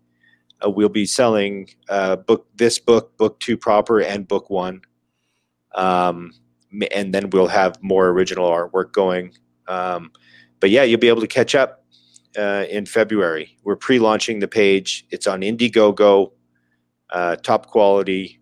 And I think people are having a really good time with it. It just awesome.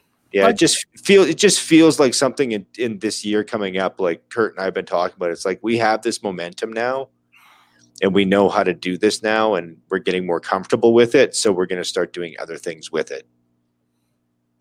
Yeah.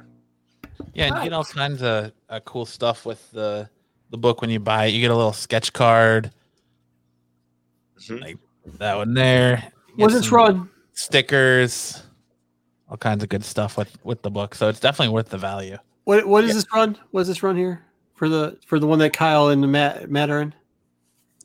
That's number 3. It's not out yet. Yeah, no, that won't be out until July. Okay, Yeah. This is what I'm going to do. I'm going to order. Dude, he killed us, dude. I know. This is why I'm going to order. I promise everybody in the chat, I'm ordering a couple of these.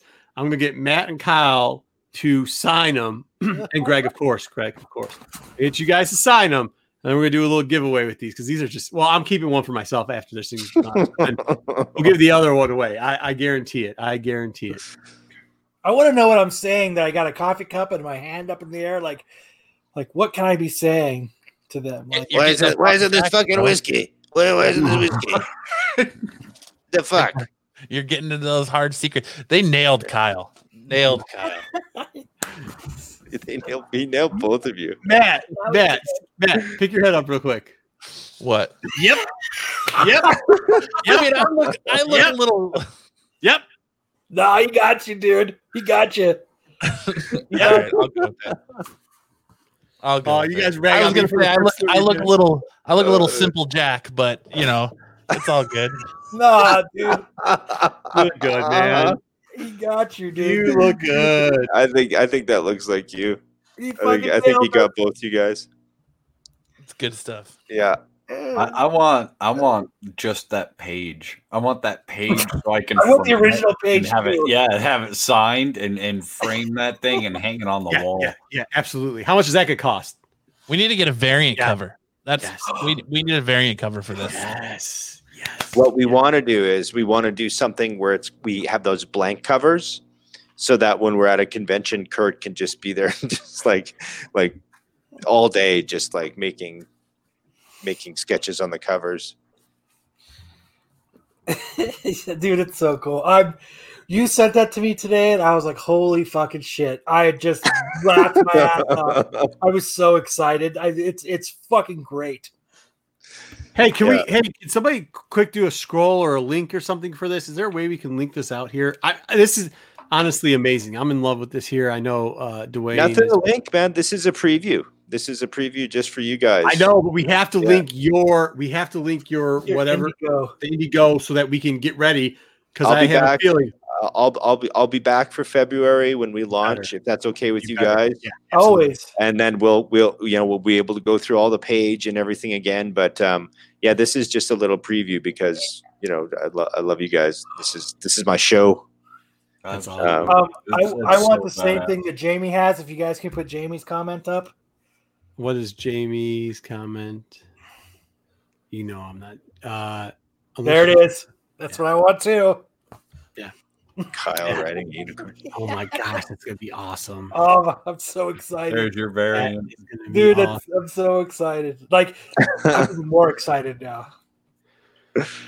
Yeah, it's gonna be good. Hey, I have to apparently go check a thumbnail. I'll be right back in a second. All right. Deadpool style. No, that's cool. I love it. That's so awesome. Cool. You could probably do a short run of that page that that they're on and number them and auction them off. So now you actually have a spin-off comic that you can do. The Adventures of Kyle and Matt. You're just like running from a bird in the desert. Just like, what's gonna happen? It's Jose. He's just chasing you through the desert. Just drunk Kyle and crazy Matt getting chased down from a road runner. From a dark hog. Road runner's a dark hog with a claw. Like, yeah. Come on. I'll get you with my claw. I'm gonna catch you. Freund Leben. We tag team in a cage match against a scorpion and a black widow. That's 2 squirrels. That's what it should be. we can make it. It could be a wrestling issue. Yep. Oh man. We're writing it for you, Greg. It's so easy. It's just like money in your pocket right here. We're like a muse for you. Yeah. You're like, all your ideas are just stupid. You're just stupid. Stop talking. Move on to something else. Next episode, you guys come on. You guys both need to come on, though. Kurt would rather hang himself than have these conversations. I know. Would be on our we show. found that out the last time we interviewed him. Yes, a javelina. He's a super nice guy in person, but yeah, he's like, I have no interest in doing that. Like, I was like, okay, I like talking about stuff, so it's no problem for me. But yeah, he would just rather draw. Kyle needs to be riding a javelina through the desert, not a unicorn. But the spinoff, but every variant that I'm on, I need to have a bottle of booze in my hand. Or a flask. At least a flask. I like how you're running with this. This is interesting. Dude, I'm I'm giving you ideas. A squirrel with a bottle of booze in his hand. That's what you've given me so far. I'm just waiting for Greg to go. I No. know you think it's like this. I'm giving him money. It's gold. A squirrel with booze. It's gold, dude. It's gold. Like I got You this today. I can't you wait to read this. What's that? The scumbag? Yeah, that looks like the best character ever. Not as cool as a drunk squirrel. Not as cool as a drunk squirrel. Yeah. I finally went to the comic book last week. I went to the comic book shop, and I was really disappointed. There was just a couple things that I liked because I haven't been able to do that really right in Japan. And then this week I went and I was like, oh, I only got 3 books, but all 3 books I've been like super stoked about. That'd be awesome too. Oh my god, we could be ninja squirrels. Ninja squirrels, yeah. Dude, we could Radio be host by day, ninja squirrels by night. Yeah, we could be. It requires none of your ideas. None of your ideas. Well, so fire. Saying you went to the comic store. Are you reading any DC stuff? Any Future State? Oh God, no. Oh God, no. He says. Oh God, no. No. I looked at that wall today. I was like, oh fuck. That doesn't look like it's 50 years in the future. No, the only thing that looked cool was the Batman where he's like got some ghost guy or whatever. As a writer, how do you feel about all this future state and what DC's coming out with and what they're doing? I mean, do you look at it and shy away, or do you go, well, I get it. It's writing's not easy, and maybe I'll peruse one or two. No. I tried it last week. I got Eternals #1. I got something else by this company. I love this company. Future State book. It's called AWA Upshot. Have you heard of that? This one? Have you heard of this? I have. Oh my gosh, it's so awesome, guys. Show it again. What is it? There was one. The last one I got was this one, which was J.M. Straczynski and C.P. Smith, and the colorist on this book is Snakebite, the guy who did the Red Star books. And I got this, and that was the best one from last week. And then this one I got this week is amazing too. And it turns out Axel Alonso is the editor-in-chief and Bill Jemas is the CEO. And it's got all these like crazy talented people working on these books, man. And I was like, what the hell is going on here? This is amazing stuff. So I'd heard about it and I had not heard anybody reading it or anything. Look at that, eh? Look at that cover. Right? I got that. A pigeon with a fucking machine gun is badass. And I got this from Heavy Metal. Looks amazing. But I looked at the DC wall and I was like, no, man. Like, even if I was a kid, I'd just be like, this is imperceptible to me. And it was the only thing I could track back from what I was seeing on the wall was that Batman. because the covers were like kind of telling a story from like, I think it's at 106 now from whatever. It looked really cool. There was like this white ninja guy or something. But other than that, I was like, nah, Nope, just gonna keep walking. yeah, keep walking and go find interesting things. Go find new ideas. And I'll be honest, there was a couple interesting future state books this week. There was actually some good ones. Are we gonna get into it, Matt? Let's do it. Well, Yeah. hey, first before we can do that, let's promo. Hey, feel free to send in your videos, and if they're good enough, they'll definitely play them out here. I think you guys have found a replacement for me. Apparently, somebody's trying to get in with it. So, hey, do remember, if you keep a little clip, any show that you like, if you send in the clip to whoever is the showrunner on that, they will be more than happy to put your clip up and invite you. We do have Jedi Johnson. He will be on in 2 weeks for the Star Wars show. Thank you very much. All right, go ahead. Sorry. So clips of what? Yeah, feel free to just interrupt our show to plug yours anytime you I want. will. I will. Clips of what? No problem. Clips. This guy's gonna replace me. He's got the good stuff, man. You know, he'll do a little promo. He'll throw you out something, kind of like we did on the year-end review. Little clips of that. Yeah, Brandon, send us a clip so we can replace you with Marco with you. I don't even know. I would love to see other people's future state. Like, if you guys could send us a cool clip of a review of a book, that would be awesome. Yeah, absolutely. Absolutely. I wasn't joking. Absolutely. Like, that would be cool because I'd like to see, I'd like to see other people's views on shit. That'd be cool. I already know these guys is right here. Yeah, I was waiting to even think about picking up Teen Titans. That's the only one that I would remotely be interested in. And Dude, they waiting to fucking hear. killed Teen Titans. Did they? Fucking dude, it was on point. What was the Robin book you guys made me read? I actually, Robin Eternal. Robin Eternal. as somebody who doesn't read Batman titles, I actually thought that was decent because they did a lot of good things in that book. If you want, when I read Teen Titans, I know everybody's yelling about it. Obviously, I picked up a couple copies of it, but like, I couldn't get into it. You know what I mean? I think it was too much. Like, I kept asking who people were and what was going on. I didn't even understand a lot of these people. But when I read the They had Robin, a lot of new characters in it, though. is that what it was? It felt like they were saying inside jokes that I just wasn't going to get, which is fine. I mean, but that's kind of why I've had the problem all the time with the DC books is like, especially the Batman ones, you have to know like how many Robins there is. Like, I don't care how many Robins there are. I don't care that they change. Like, just introduce me. If you're going to roll out a new product, introduce it so that we can. So I feel like Teen Titans was more of the DC product for DC fans, where the Robin book, I enjoyed it. They explained everything. The Lazarus Pit, like just everything. The Robin that was there, the whole 9 yards. I thought it was pretty good, to be honest with you.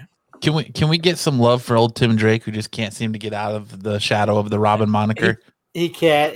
He's stuck there. It's just the way it is. I mean, Like, it's not horrible, but yeah. He's Yeah. Robin, and he's Badass. Red Robin, and then he's back Whatever. to being Robin, and So Drake, who is whatever else he went by.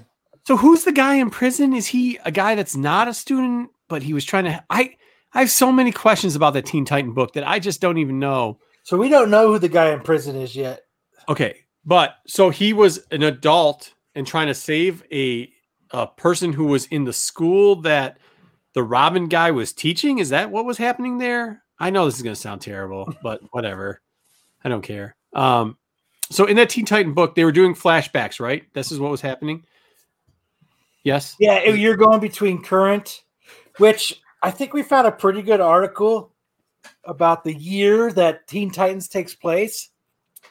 So there's a little bit of controversy that we were addressing that I wasn't 100% sure on the years of when Future State was taking place. And I think we found a pretty good timeline of all the years that Future State has taken place. So it's a bunch of different years, right? Or It's a no? bunch of different years. Okay. So but there's a part. Anything from like 4 years to like more than 50. Wow, that's not confusing at all. That really isn't. Well, confusing. we haven't. Do you have that, Matt? Yeah, I have the timeline up. So let's What? do a quick timeline real quick, Okay. just so we can make it abundantly clear. Yeah. So, but the question I have is, was it the Red X character who seems to be an adult, even in the flashback, right? There's a portal, and he says, I'm going to, something to the effect of like, I'm not going to let you do that to one of the students. And I assume the student was in the portal. So my question is this. A lot of people want the Damien character to be in that book. Would Damien's age at that point be old enough to not be one of the students, and he'd be an adult that could go against the Titans at the point? So on the Teen Titans timeline for Future State, it is, since Matt's not pulling it up, it's I have it up. Hold on a second. It's further in the future, so it could be 2027 is when Future State Teen Titans is taking place, which could put Damien older. He will be what? He's an adult by then. Yeah, 100%, bro. What's up, guys? I'm so glad I'm jumped in right at this time because I am so stoked for this. This is great. Oh, I have tons of questions, Brian. Hey, because where do people send the videos? Tales from the Flip Side at Gmail, Tales from the Flip Side channel at gmail.com, or you guys can just tag at Tales from the Flip Side or hashtag MCM on IG with the videos. Yeah, so I have so many questions. There's one scene that I have a question in particular about. There's a scene where you see an adult in the Red X mask, and there is a student apparently in some type of warp type thing, and he says, I'm not going to let you do this to one of my students. And you see the rest of what I assume is the Titans, who were the teachers at that point. So Damien can be that age. He can be an adult at that point. Right? This is what I'm thinking, right? And I'm hoping to God it's Damien. They're setting it up so perfect to be Damien. If it's not Damien, I'm going to be so pissed. I really am, because the way that they showed that part with Damien, and he's screaming at the other Titans. He's like, I'm not going to let you do this. You're going to hurt my student, like you said, Marco.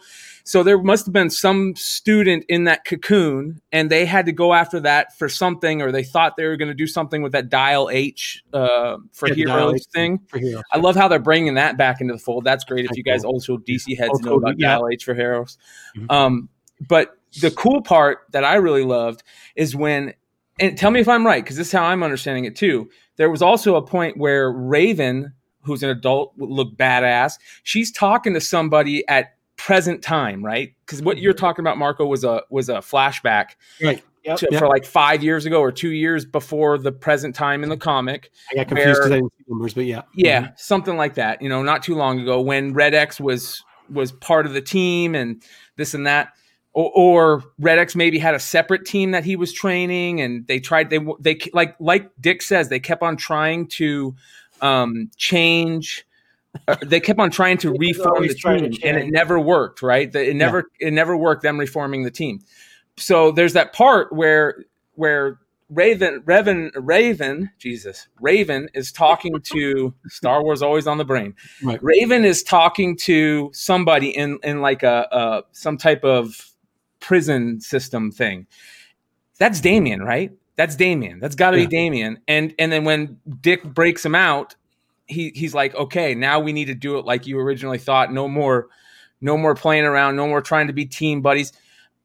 That's got to be Damien. If they fuck this up and it's not Damien, I'll be so pissed. And I know that there's somebody sent me some pictures of the new Robin series, and they show Robin and his new getup. But I don't care. I don't even want to think about that right now, because this issue 1 was so good for me. I'm a huge Titans fan from when the times that they're going back to. I love that Dick and Corey are together again. What up, newbie? I love that Dick and Corey are back together again, and they show that. And I love how like Corey's like the lead of the team. I love it. I love the Beast Boy and Cyborg stuff. Cybeast. Yeah, I thought that was weird. I didn't understand that. I cannot wait for them to backstory that or refill it, because like So obviously some bullshit, something went down, Yeah. and they haven't actually explained it yet. So Well, they've got that new series, Titans Academy, coming out, spawning out of Future State. And it almost feels very much like they're going to go backwards and explain all of this leading up to the Future State issue 1 in that Titans Academy. You're going to see why Red X is in jail, and because it's got flashbacks. So you see him at a party for Dick and all the other students, and that's where Red X shows up. And he, Red X doesn't show up at that party. No, but one of his students gives him the Red X mask, and he we don't acknowledges know, that right? he was Red X. I we thought don't one of know his if a students student gave it to him. Starfire, it gave it to. Well, they No, thought it was a student, but they kind of made it seem like we don't know who put this in here. Like, and then it almost seemed like maybe Damien was kind of bringing it up. You know what I mean? And by them saying, "Hey, we don't know who put this here," and then when they go back to that scene that you were talking about, Marco, and Damien goes, he was telling Dick, I think it was in that scene when he had the guy in the cocoon, when he's like, I wear the mask, because it meant something. It meant something when, the Teen Titans were dead, and that's how they're dead. And then at the end, when Grayson, puts on the Deathstroke mask, and he's, like, time to do it again. Like, that's why he's wearing the Deathstroke mask, because now he's got to think more like Deathstroke. And it was kind of weird. The only weird things was how, like, Corey was talking to him about, like, are you going back to being Nightwing? That was kind of confusing to me. I didn't understand that part. Well, I think Dick is, because all these Future State stuff spawns out of Death Metal and the new universe that Death Metal created. And I think this is a universe where Dick has taken up a new mentor, and that's why he's wearing the Slade Wilson stuff. He's wearing the Deathstroke stuff because he's got the Deathstroke mask, and he's taking up that new moniker, and he's got that new mentor. And it's not just Bruce anymore. So, but the Robin Eternal one is kind of what is making me think that Red X is Damien. Yes, me too. Because I think we have a slide up of it. I have some pictures too. I got sent if they're the same one. I had a funny idea for a Titans thing. So it's like Corey and Dick. They have like Donna and Beast Boy and everybody over for like they're all a little older. It's like a cocktail party. There's nice like jazz music playing, and they're having drinks, and then all of a sudden the door opens up and the music just screeches to a halt, and everybody looks, and it's like the I'm Not Raven daughter, and then she like walks in and nobody's saying anything, and then they're like, "Hey, honey," and she's like, "Shut up," and then slams her door to her room, and then the music starts again, and everybody starts talking. Yeah, under that would be a very new joke for a lot of fucking people. Raven, what's her name? Raven. Anyways, for the Cosby chick. Raven. I did. Dude, that cover, that Future State Teen Titans #2 cover B is dope. Man, it is a dope cover. Holy cow! I hadn't seen that yet. That is sweet. But Clay, before you got here, this was the book that I was saying was for somebody who doesn't read Batman books. This was the easier book to understand. The Teen Titans was tough because there was just so many references in it that I just don't think it's an easy starting point. Like I like the peanut butter cup joke, and then I know some people said like I didn't even get that picture up, Matt. I didn't even get the joke. I was like, yeah, that's kind of it. And like, yeah, right here where he's like, hey there, peanut butter. I thought this was kind of funny. I know who Beast Boy. Look, I watched the little cartoon with the Teen Titans Go stuff. Like I get who Beast Boy is and Cyborg, and that's about the gist of what I know as far as this group. But when we went to the Robin stuff, like it was really, I was glad that they recommended reading it. Because it kind of put me in a mood. Like first, I do like the space stuff and the future stuff and everything like that. And I'm a big Mutants fan. So Age Apocalypse is probably one of my good runs that I like. So to see the future, and obviously I'm a big Judge Dredd fan. To see the Robin book, I really enjoyed it. And it was easy because they would do references. They would explain things where this book was, I think, for the hardcore fan, right? Like I didn't get this book that much. Was my opinion on it, but I like to see you guys all excited about it. I'll tell you that much.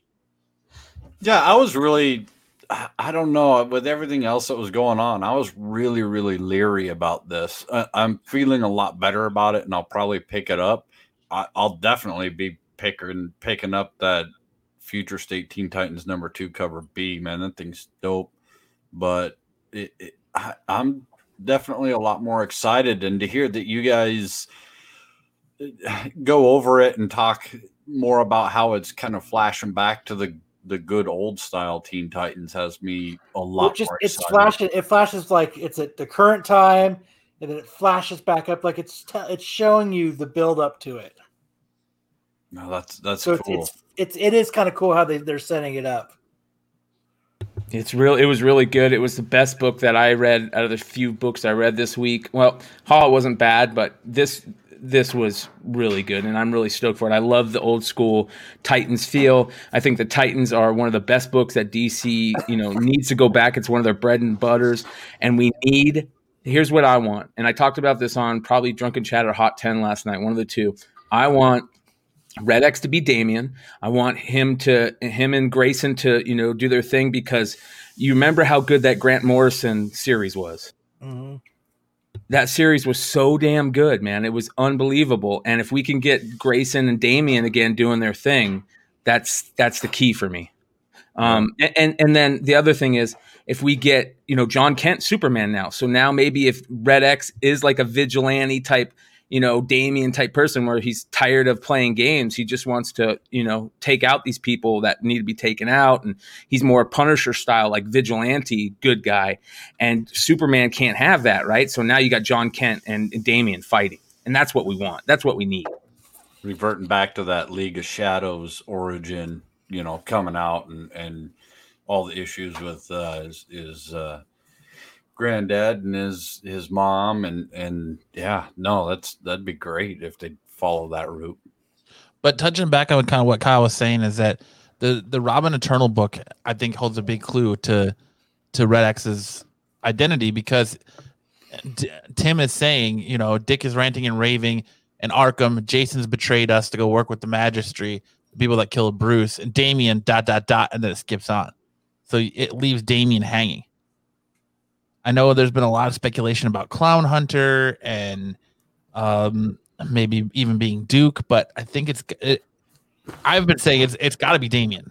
Like, it makes sense for it to be Damian, because you have that. It just seems like the Bat family has that ascension of you take over someone else's identity. So it would only be fitting for him to go to Robin, to Red X, take over another Robin's identity or moniker or whatever, however you want to put it.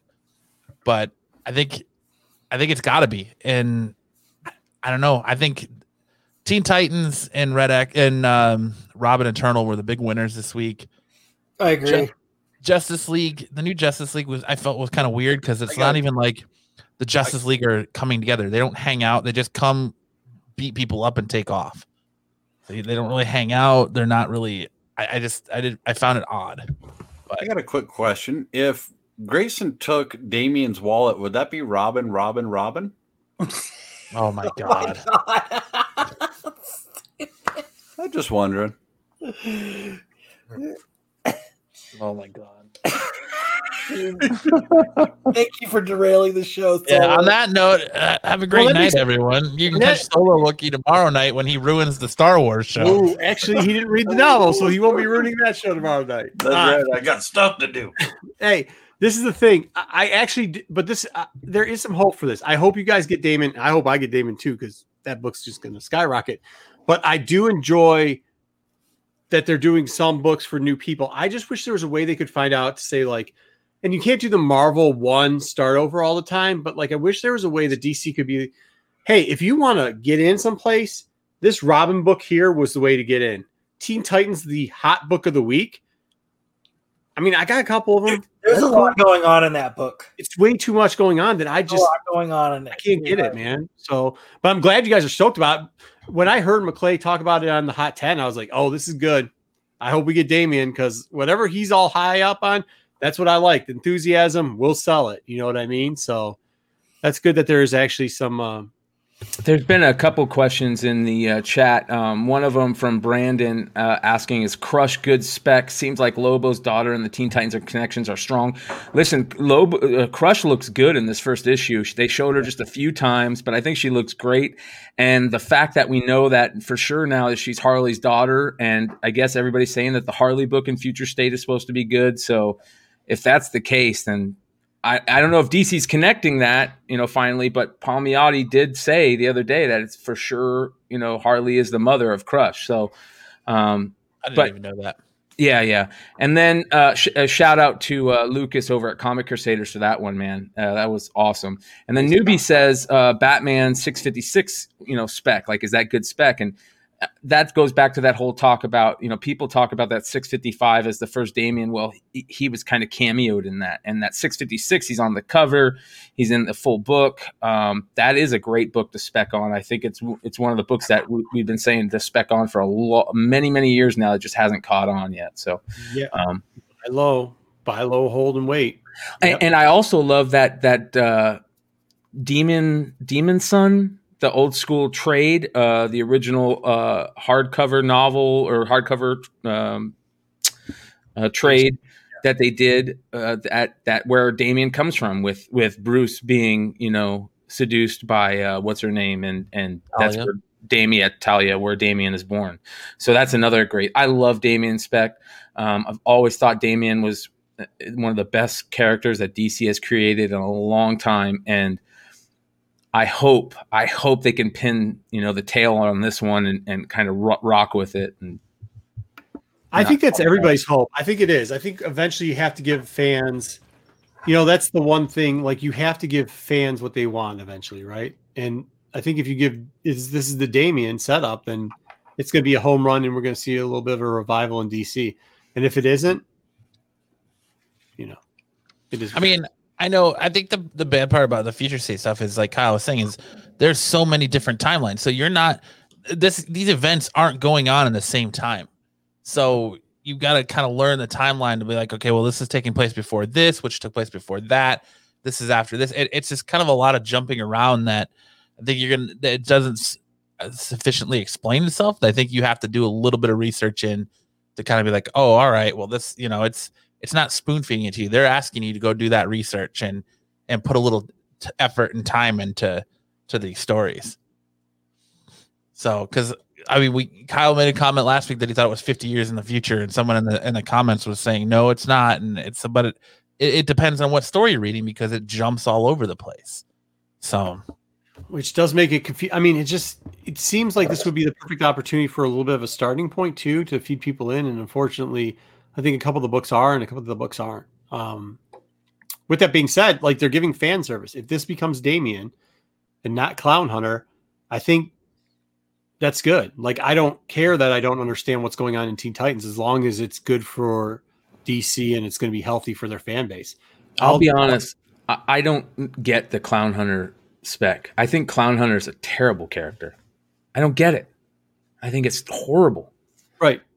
But my point from an outsider looking in, and just all I do is spec on these books. I don't read Batman books. I just spec on them. Is if I need to read something, I could read this Robin series right here that we're showing. And yes, let Teen Titans go. Give the fans something they want. Give it to them. Give them Damon. It doesn't matter. I mean, all the books will spike up. That's great news for us. It'll help your readership out. I mean, look, I got my fingers crossed, and I'm hoping for you guys. I know I clown a lot on DC jokingly, but to be honest with you, it's good to have good competition and other good storylines going on. And I hope DC hits a home run with this. I really do. But I feel, oh, go ahead. Sorry. Well, the only thing I was saying is, like, yeah, it's a bunch of different timelines, but does that not open it up that they can do a bunch of different backstories then? So if you're the beginning reader now, maybe this one or a couple other ones, you can do the background storylines.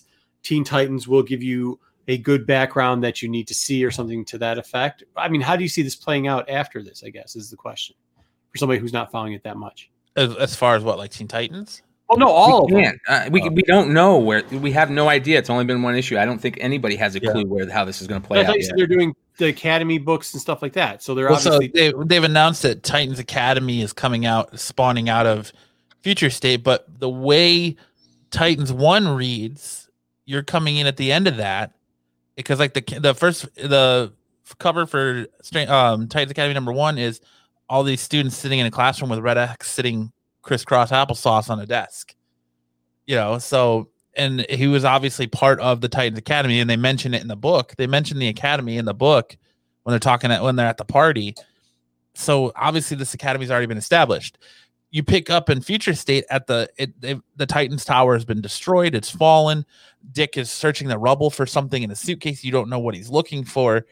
And it kind of it just goes to them letting, like Brian said, McClay said Raven was talking to whoever's in the cell. And then you just see it cuts to Dick handing him the mask. He's putting the mask on and walking out. So I think it'll be maybe issue 2 or 3 before we find out who Red X's true identity is. But this was like the hottest book coming out of Future State that was heavily spec'd on. I think to kind of go what McClay was saying is the whole Clown Hunter thing. I honestly think Clown Hunter is just a vehicle to transition Harley from a bad guy to a good guy, because she's like one that feels more responsible for the death of his family, and it's kind of that driving factor for her to make that character change in the main continuity, which it seems like that's what Tynion's trying to do is flush her into a member of the Bat family by the way things have gone with the way Joker War ended and all that. No, that's cool. And yeah, like Brandon says here too, he says, I'm not a DC guy, but as comic lover, I want all comic creators to do well. That's the truth, man. And I really do. And I could see it. Like, that's what I'm saying. Like the excitement that you hear out of you guys talking about this, the excitement that I see, and then being able to read some of these books and actually understand what's going on. Look, it does look a glimmer of hope there. And I hope we got it. So did you guys read anything else good this week? Haha. I mean, Haha was the steal of the week. Yeah. Yeah. What a beautiful matter of fact. Here we go right here. Oh, the Wanted Comics. Beautiful, man. Shout out to Wanted Comics again. I know we talked, basically did a commercial for him last night, but this cover is so damn good, man. So damn good. So did you guys like the last frame of that book? Yeah. You did? I liked everything up to the very last frame where she's like, can we spoil this? Yeah, hell yeah. Spoiling it. Hell yeah. Where she's like, oh, get inside, you're embarrassing or whatever. Like, I thought it was really cool. And then I was like, oh, that's kind of a... Well, the reason that they're kind of showing that, and this is my take on it, is that when he got shot, it messed up something in his head, and he sees everything like great and fine. Like when he walked in, and he's like, "Why are you guys look like balloons?" You could see that he's seeing everything fucked up. It's not seeing what it is. And then when you go to that last panel, and she's harping on him, like, that's not what he's feeling. He thought it was great. He's like, oh, this is awesome. Look, you guys look like balloon animals. And then she's like, oh, get inside. You're an embarrassment. And they show what she really looks like, right? Yeah. I thought it was so cool when I liked when they showed him going into the bank and like the part where he kind of snaps. There was like a panel where it looked like he's sitting there and he's holding a gun to his head, just like, haha, like, I don't even care. And you're just like, dude, that panel is wicked right there. Some of the things that they talk about, I hope that, and this is so close to Ice Cream Man, because I know is this the same, is this like a spinoff from Ice Cream Man? What's going on with this? I believe it's a book by the same creator. That's it. Okay. Well, here's what I'm hoping. I'm hoping it isn't like what do they call those anthologies where it's a different story each time? It is. I hope they stick. It is. Yeah. If you saw the preview for the next one, it is. That's a bummer. Yep. But is the clown going to be in the next one? I think it's all based around clowns. I think clowns is the main theme of the book, but I think each book is it's an anthology book where each book is going to be something different. That's why the ending was a little bit disappointing in that last frame, I think, in my opinion, because then you saw the lady in the next one can do. Yeah, but all they did was show a page from it. They didn't. Right, you're right. He might be back. Yeah, I hope he's back because that was a great opening for him. They got right to the point. There was no playing around. I like that type of stuff. It was very easy to read. It was quick. It was very Killing Joke. I thought. Yeah. I thought there's a lot of comparisons to Killing Joke that can be made in there. It was very Joker-esque, like River Phoenix Joker-esque. I mean, Joaquin Phoenix Joker-esque. So yeah, did you guys see the second print to that yet? Let me pull that up here. Yeah, this is the second print. So obviously, I mean, it went to second print immediately, right? So let's see here. So JJ Maxwell says, I don't see haha having much staying power. Both horror anthologies and creepy clowns are played out. I don't know, man. I would think the same a little bit, but like the clown game is strong, man. Like people either love clowns or hate clowns. If they hate and think they're the creepiest things in the world, they just buy it up. And if they love clowns and think clowns are great because they're creepy, they buy it up too, man. I don't know. I mean, I think it's in. I think that kind of stuff's in right now. I think you capitalize on haha and Ice Cream Man now because with the revival of like Unsolved Mysteries on Netflix and kind of the disappearance, like the strange phenomenon documentaries that people are into in Netflix. I think right now is the time to strike while the iron's hot and get this out there. I think it works just because every episode is something different. And if you can make each episode crazier than the last, you're gonna have a home run. So right. one of the things that I really love about the haha and the imagery is the imagery for the second print. I'm a big fan of like old school movie posters from the 20s and 30s. And this totally reminds me of The Man Who Gets Slapped, an old Lon Chaney movie. And I own a reproduction of this poster. I framed it and everything. Beautiful. Yeah. But I love shit like this. And if they can keep imagery that's kind of still not too like Pennywise and just, they don't go too horror-esque, but it's more like psychological and sad. And I hope they get into that type of stuff. We'll see. But very cool. Really cool. Marco, you're muted, brother. Oh, I'm sorry. This is why I kind of thought the impression was going to be, and we found out that JJ Maxwell hates clowns, so that's where some of his opinions coming from. But when he said he thought it was too niche, it's not quite like Ice Cream Man. But I think they're going to do like the carnival. When Blue Green had said that, I think what they're going to do is the carnival different characters. So they're going to run through the entire, because that like carnival type thing shut down. I think each book is going to be a different character in the same carnival, and that's kind of what they're going to do. That's what I was under the impression of when I looked at the end of it. I think that might be kind of cool because you get to see like you'll see all the typical characters in the carnival come through, and they'll all have a different story and a different point of view. If they do that, I don't see it being much different than Ice Cream Man. I think it's cool. I mean, it is very short. I don't know what you're going to do, but you could definitely combine them together. I'm not quite sure it does have. Did you guys read Gwenom? Right with that. The Gwenom Mary Jane stuff? I did order my J. Campbell covers today. Oh, nice. I didn't get in on that. I really like that secret variant, the one with the shirts where they're wearing the shirts. Mm-hmm. That's the one I got. Yeah. I made sure to get that one. Yeah, that one's super dope. Do they sell out immediately? No? I had forgotten, and I went on at like 11:30 our time. And for some reason, I think a lot of people were on it because it was sending me over to PayPal so that I could pay for it. And I would log in, but it wouldn't bring up the screen so I could pay and go back. So I had to wait. And then I went on 2 hours later, and I still bought all the covers that I wanted. So cover B is awesome, man. Is that the one where she's wearing the shirts, right? Yep. They're wearing the shirts. Yeah, it's man. No, B and C are good. I like the one where it's like half of both covers. Have you seen that one? Yeah, I don't like A.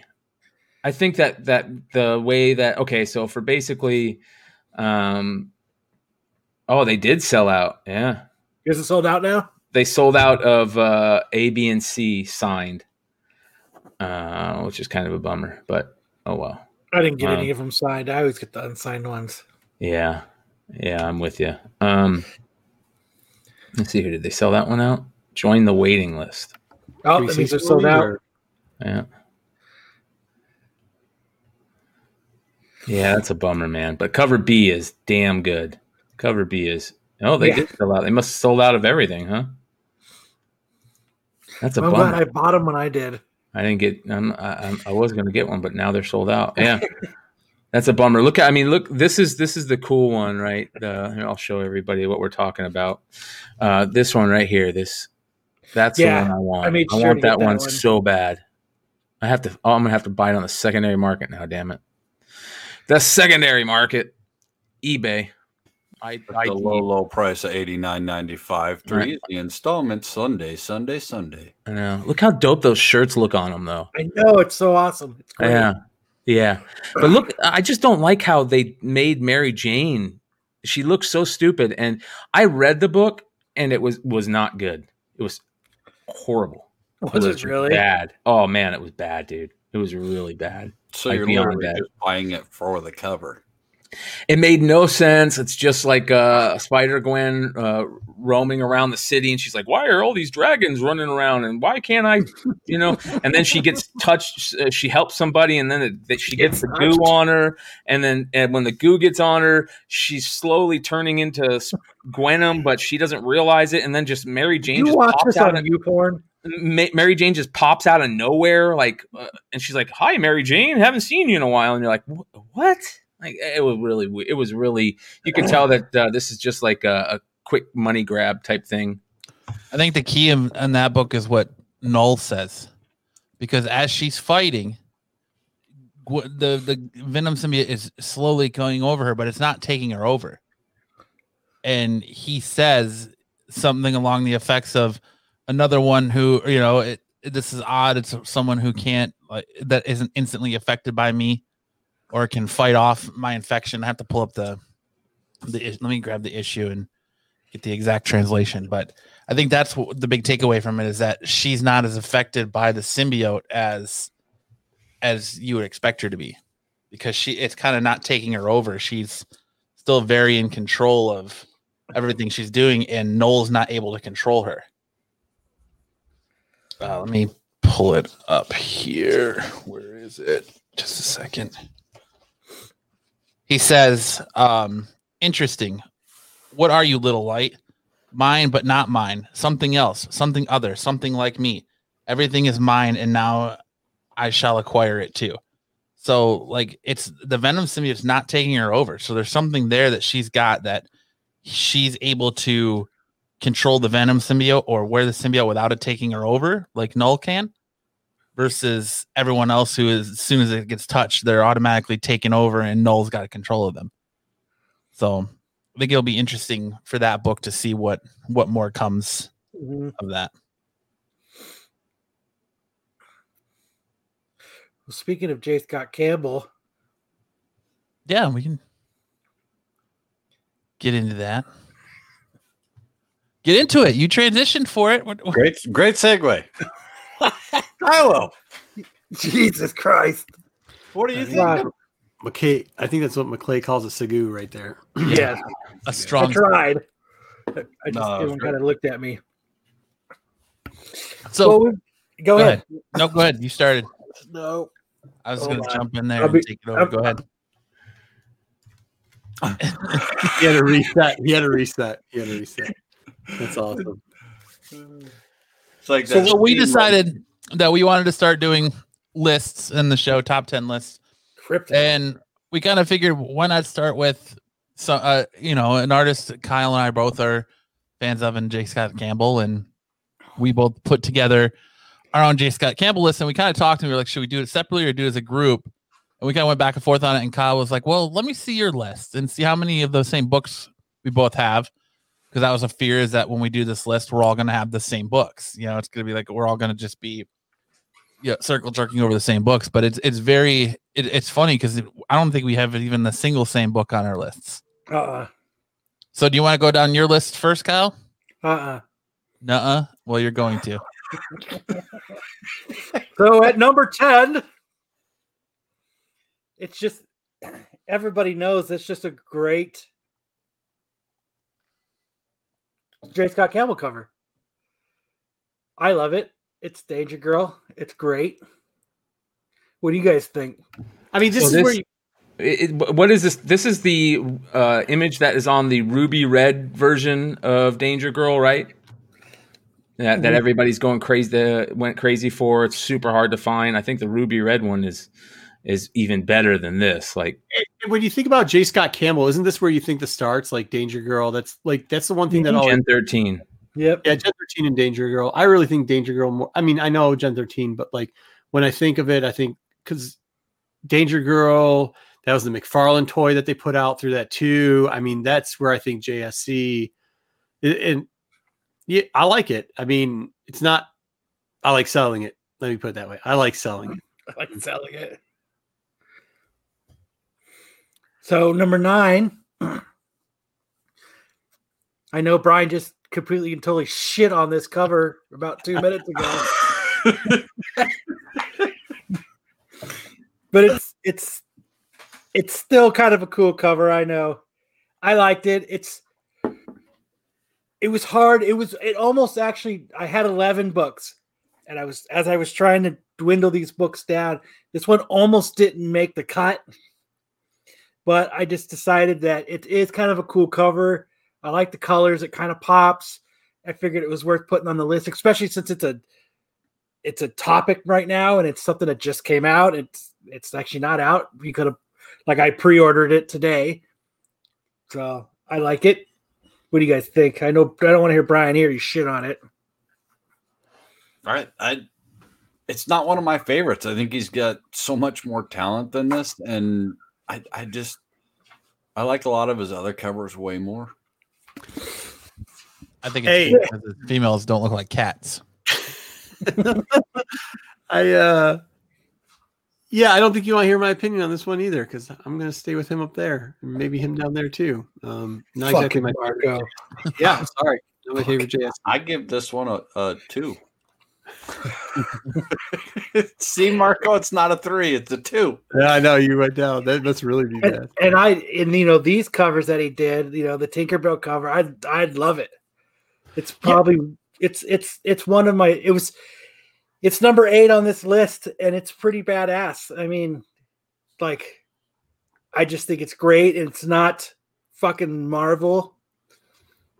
He did, what I mean? It's kind of his look, but I think I really like where he went with this. So, yeah, I think when you see a lot of the stuff that he does in the non too big brands, it's very interesting how many J. Scott Campbell covers there are out there. I know for a while, I mean, he's still very popular, right? Like, if you get J. Scott Campbell, especially some of his earlier stuff, it's a key issue because of the collectors, right? There's J. Scott Campbell collectors. They like a lot of the early stuff. Some of his stuff does venture out into the that off-brand realm, not even the big 3 type stuff, and be on the lookout for it, because there's definitely people that like it. I think this is really clean. I think this is a lot better than the last cover we saw. I enjoy it. Yeah, I mean, he used light. It's good, and it's not just somebody bending over. Yep, number 7. It's not just somebody bending over. Same thing with this one. I just think these covers. I think he just killed it on him. He did. He slayed this whole run of covers that he did, and this has always been one of my favorites. I love his usage of the lore of the story of Alice in Wonderland and the mushroom and her being small sitting on top of it, and it's just these. I love these covers. They're great. Number 6, dude. These are disqualified. 6 was hard. This one was hard for me to put at number 6. I kind of wanted it to be higher, but when I was sitting there trying to figure it out, there's just better covers. But I know Marco was like, this is $3, but they connected, so I made it 1. But yeah, as much as I was gonna say that your love of, like, that movie that pulls you towards this cover. Yeah, I mean, it being one of my favorite artists. Evil Dead. I love Evil Dead. I love Ash. It's got the horror. I mean, anything that's got Freddy Krueger and Jason on it is awesome as well. Yeah, I do like it too. To see him move away from the same, he does a lot of the same women pose type thing. that he does. To see him move away from that and do something, even though it is I think it should be disqualified because it is 3 covers. I do actually like this. I like that they went to horror with it. The background coloring is really good. That he filled in a lot more than he normally does on that. It'd be easy to make it too busy, but you have it. And Ash looks like he's coming at you with that chainsaw, which is just iconic. So I actually think, you said you should have lowered it. Maybe I think you should have actually picked this one up and put it up a couple spaces. But then again, it's 3 books, so I understand. That's what you're getting penalized on the 3 books thing. There was no rules to this, but you're just being penalized because it's 3 books. Number 5. Now everybody knows why this. It's just such a hard cover to come by. I had to put on a list just because I don't have it, and I could never get. It's something that's always I haven't been able to get. And I mean, the reds, the blacks, the pose. Even though her back is breaking, it's great. It's just an awesome cover. I never saw the big. I just couldn't get into this cover. Everyone loved it. Everyone jumped on it. I never. Man, that's. I mean, if you can get that in a 9.8, good on you. That's a solid book to have in a 9.8 because you got that black and red cover, and man, every time that you touch that, you're going to leave fingerprints, spine tips, not only cracks, color breaks. I mean, right, Marco. So I mean, getting it in a 9.8, yeah, right on you. But I just couldn't get behind this one. No, I like it because I've got the other one. I just got another variant, and it's the blonde-haired one and the blue cover. That's all right. But number 4, I get behind that one. I just love this cover. It's Rob Zombie. It's just I didn't even realize it was J. Scott Campbell at first. And this is probably one of my the reason this is number 4 is because it's a great cover. It's everything is so fun. I wish he would have done all of the covers instead of just this number 1. I like the homage part to it too, and it's good. I enjoy this one. That's why I'm saying, I guess sometimes you get burnt out and you get fatigued when you're looking for J. Scott Campbell stuff. When you were going through all the tail stuff, I remember the big run on those where we were hunting for them, and the Danger Girl stuff and the Gen 13 stuff, and all of a sudden it starts looking a lot of stuff starts looking the same, which I get it. That's what people want. But when you start going out to these other ones like this, he did didn't he do a He-Man type thing too? Mm-hmm. He did the other book we showed with Ash. When you start getting into that type of stuff, I really start enjoying a little bit more of his artwork. It looks like he fills in a lot more there too in the background. Where when he does a lot of those girl books, it just seems like the girl's front and center, which they should be, and there's not much added on to the extra background. I mean, I already have this book. It's right here. I have it. J. Scott Campbell autographed it already. I would kill a few people if I can get Rob Zombie to sign it. I would. Even unsigned, these books, they're not cheap, and finding them in good grade is not easy as well. No, these Zombie number 1s, man, they're. This is another great score where Jesse was awesome enough to let Brian and I dig through a collection he bought. And I pulled this. I think I pulled this whole run out for the first 10 books of this run. So wasn't he traveling around shows around this time? And the one was coming out at shows a lot of times. Weren't they selling a lot of these ones at shows? If I'm not wrong, if I remember correctly.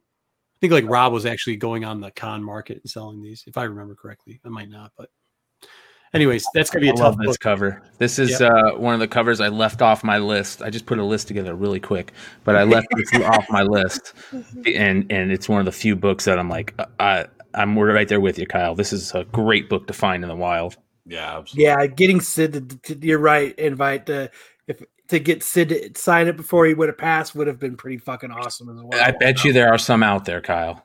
I'm sure there are. That would have been huge. I don't see very many for sale, signed and graded, but it's definitely on my look list.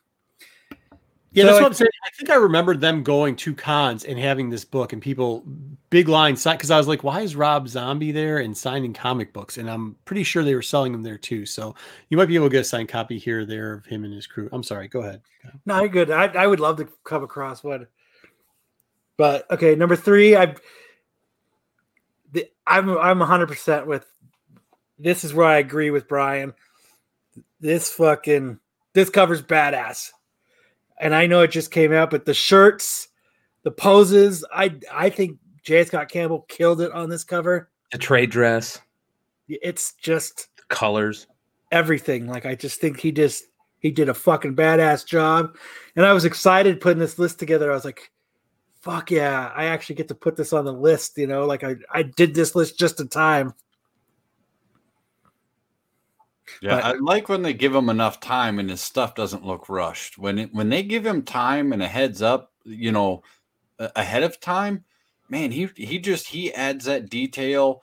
He really knocks it at. I mean, look at the silver and black, you know, lining on the amplifier. It looks freaking real. The I mean, guitar looks amazing. yeah, it's Like just- he did a great job. when they give him the time to add the detail that he likes to add, he just knocks it out of the park. And when they rush him, it just looks rushed. This is a great cover. It is. Number 2. This always has to make the list. It's just a badass cover. It's just, it kills it. I don't know. What do you guys think? Amazing Spider-Man 606. You know, Spidey kissing Black Cat. I'm all for it. I'm a Black Cat fan, man. It's, you know, and the white cover and the way it just pops on it, it's great. There's Love only it. one thing that ever disturbed me about this cover. I really, really like the cover, but Spider-Man's butt looks like a pointy arrow. Like it just is. It is so. He's swinging the wrong way. Look at my arrow butt. He's just, I'm pointing he's just over there. excited. That's how spiders get excited. They get pointy butt. Yeah, I guess so. It's his arachnid, what are the thorax? You know, his thorax is a little pointy there, a little black widowish. All right, number 1. God, I had to do it. Sorry, guys. I know it's kind of cliche, but you know what? It's a beautiful cover. I think probably Matt's going to have another one of the iconic JSCs. You think Danger Girl, you think this cover, and there's one more cover that I didn't see in yours. I bet you Matt's probably going to have it in his. I think know they're Matt has it. like- Yeah. I think they're probably the typical, like, when you think JSC covers, those are the covers you think about. So But that's it. It was hard, man. I looked and I looked and I looked. And I kept going, that's a great cover. That's a great cover. That's a great cover. And it was really hard. But what I really try to get down to is which covers of him, as I enjoy him, did I enjoy the most of his? And these were the covers. Are the Very covers. cool. It is hard because he has so Very cool. many good ones. Oh man. Yeah. So we'll get into mine. I did number 9. So number 10 at mine, Darth Vader number 1.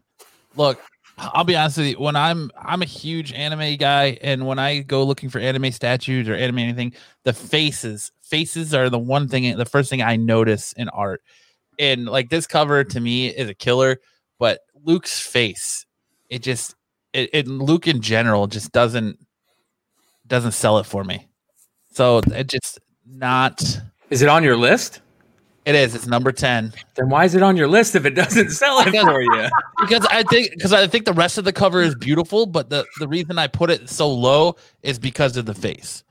So because of the face, I really hate this cover, but it's number 10. No. I love the way Vader and the stormtroopers look and how it's got that, like, you know, ruler, you know, an emperor threat there, but just I put it so low because of the way Luke looks in it. It's just Because Luke has butterface. right.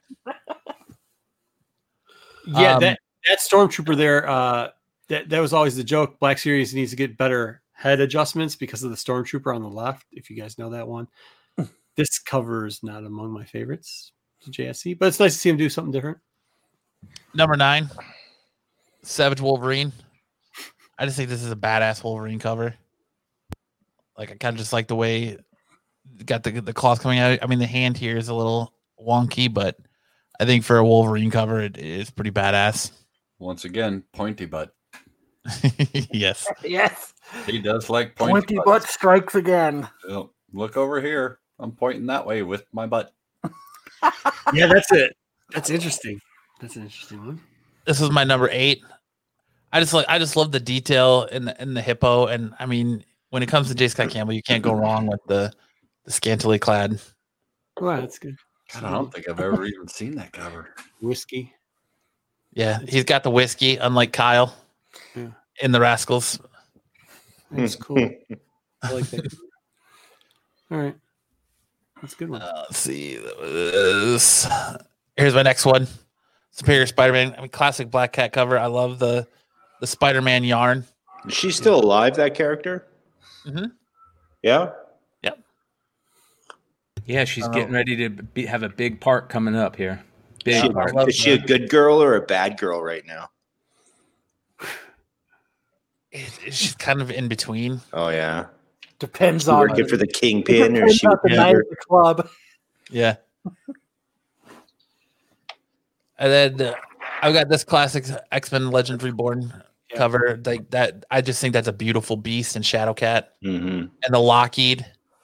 Yeah, that's The only thing with that, it's like a muscles on a muscles thing. Yeah, but I mean, he's That's beast. beast, He should though. Yeah. he should be built like that. Yeah. He's not, shouldn't have human musculature, right? It looks cool. he looks cool. Everything, the wings too on Lockheed, it's cool. And how she's kind of coming to the wall too. That's awesome. That's really cool. She was super cool at that period too. That was the period where she like really became Shadowcat, and then that was just after the whole thing with Wolverine in Japan, right? Where she like got taken over by the Tanto. Mm-hmm. The next one on my list, Spider-Man 800 variant. I mean, just this Green Goblin is fantastic in my opinion. The face. I always loved that one. It since the day it came out. The way you're absolutely right. The way he nailed that goblin on his glider is just dope. Yeah, just the body positioning, and it's a beautiful cover. Classic X-Men Phoenix Resurrection. I love, again, I always joke, J. Scott Campbell, his faces, they can look like cats.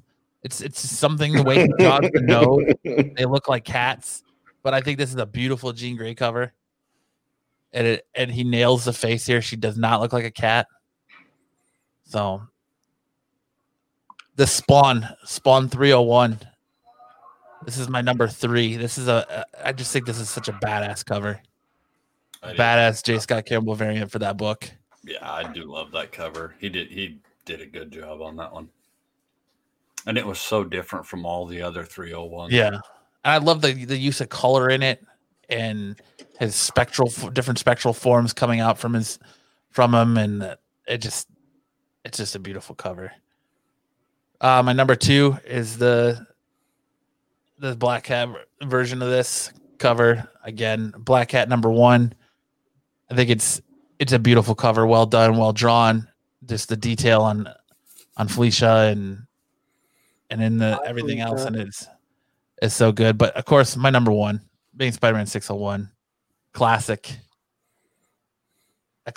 And I picked this one mainly because I have a good story with this book and J. Scott Campbell, where I got him to sign it twice at a con.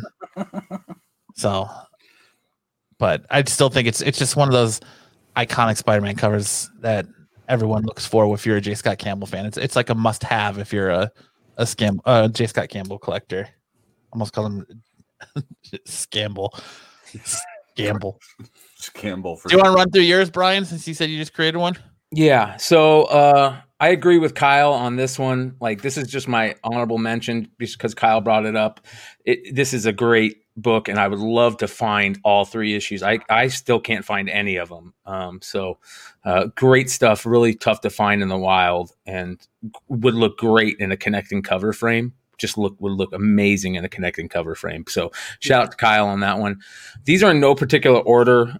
This is one from me as a kid. I love this issue of Gen 13, or this cover of Gen 13. Like, this is one of the best covers in the whole Gen 13 run, along with this one. Like, look how great that cover is. This is back when J. Scott Campbell was first like entering the scene, and to see shit like this, I think I was probably a teenager at this time. It was like, holy shit, this stuff's amazing. And all of Brian's issues are still stuck together. Gen 13, man, was such a great comic when it first came out. Like, and I imagine if I went and looked at it now, I'd probably be like, it's garbage, but the art was amazing, right?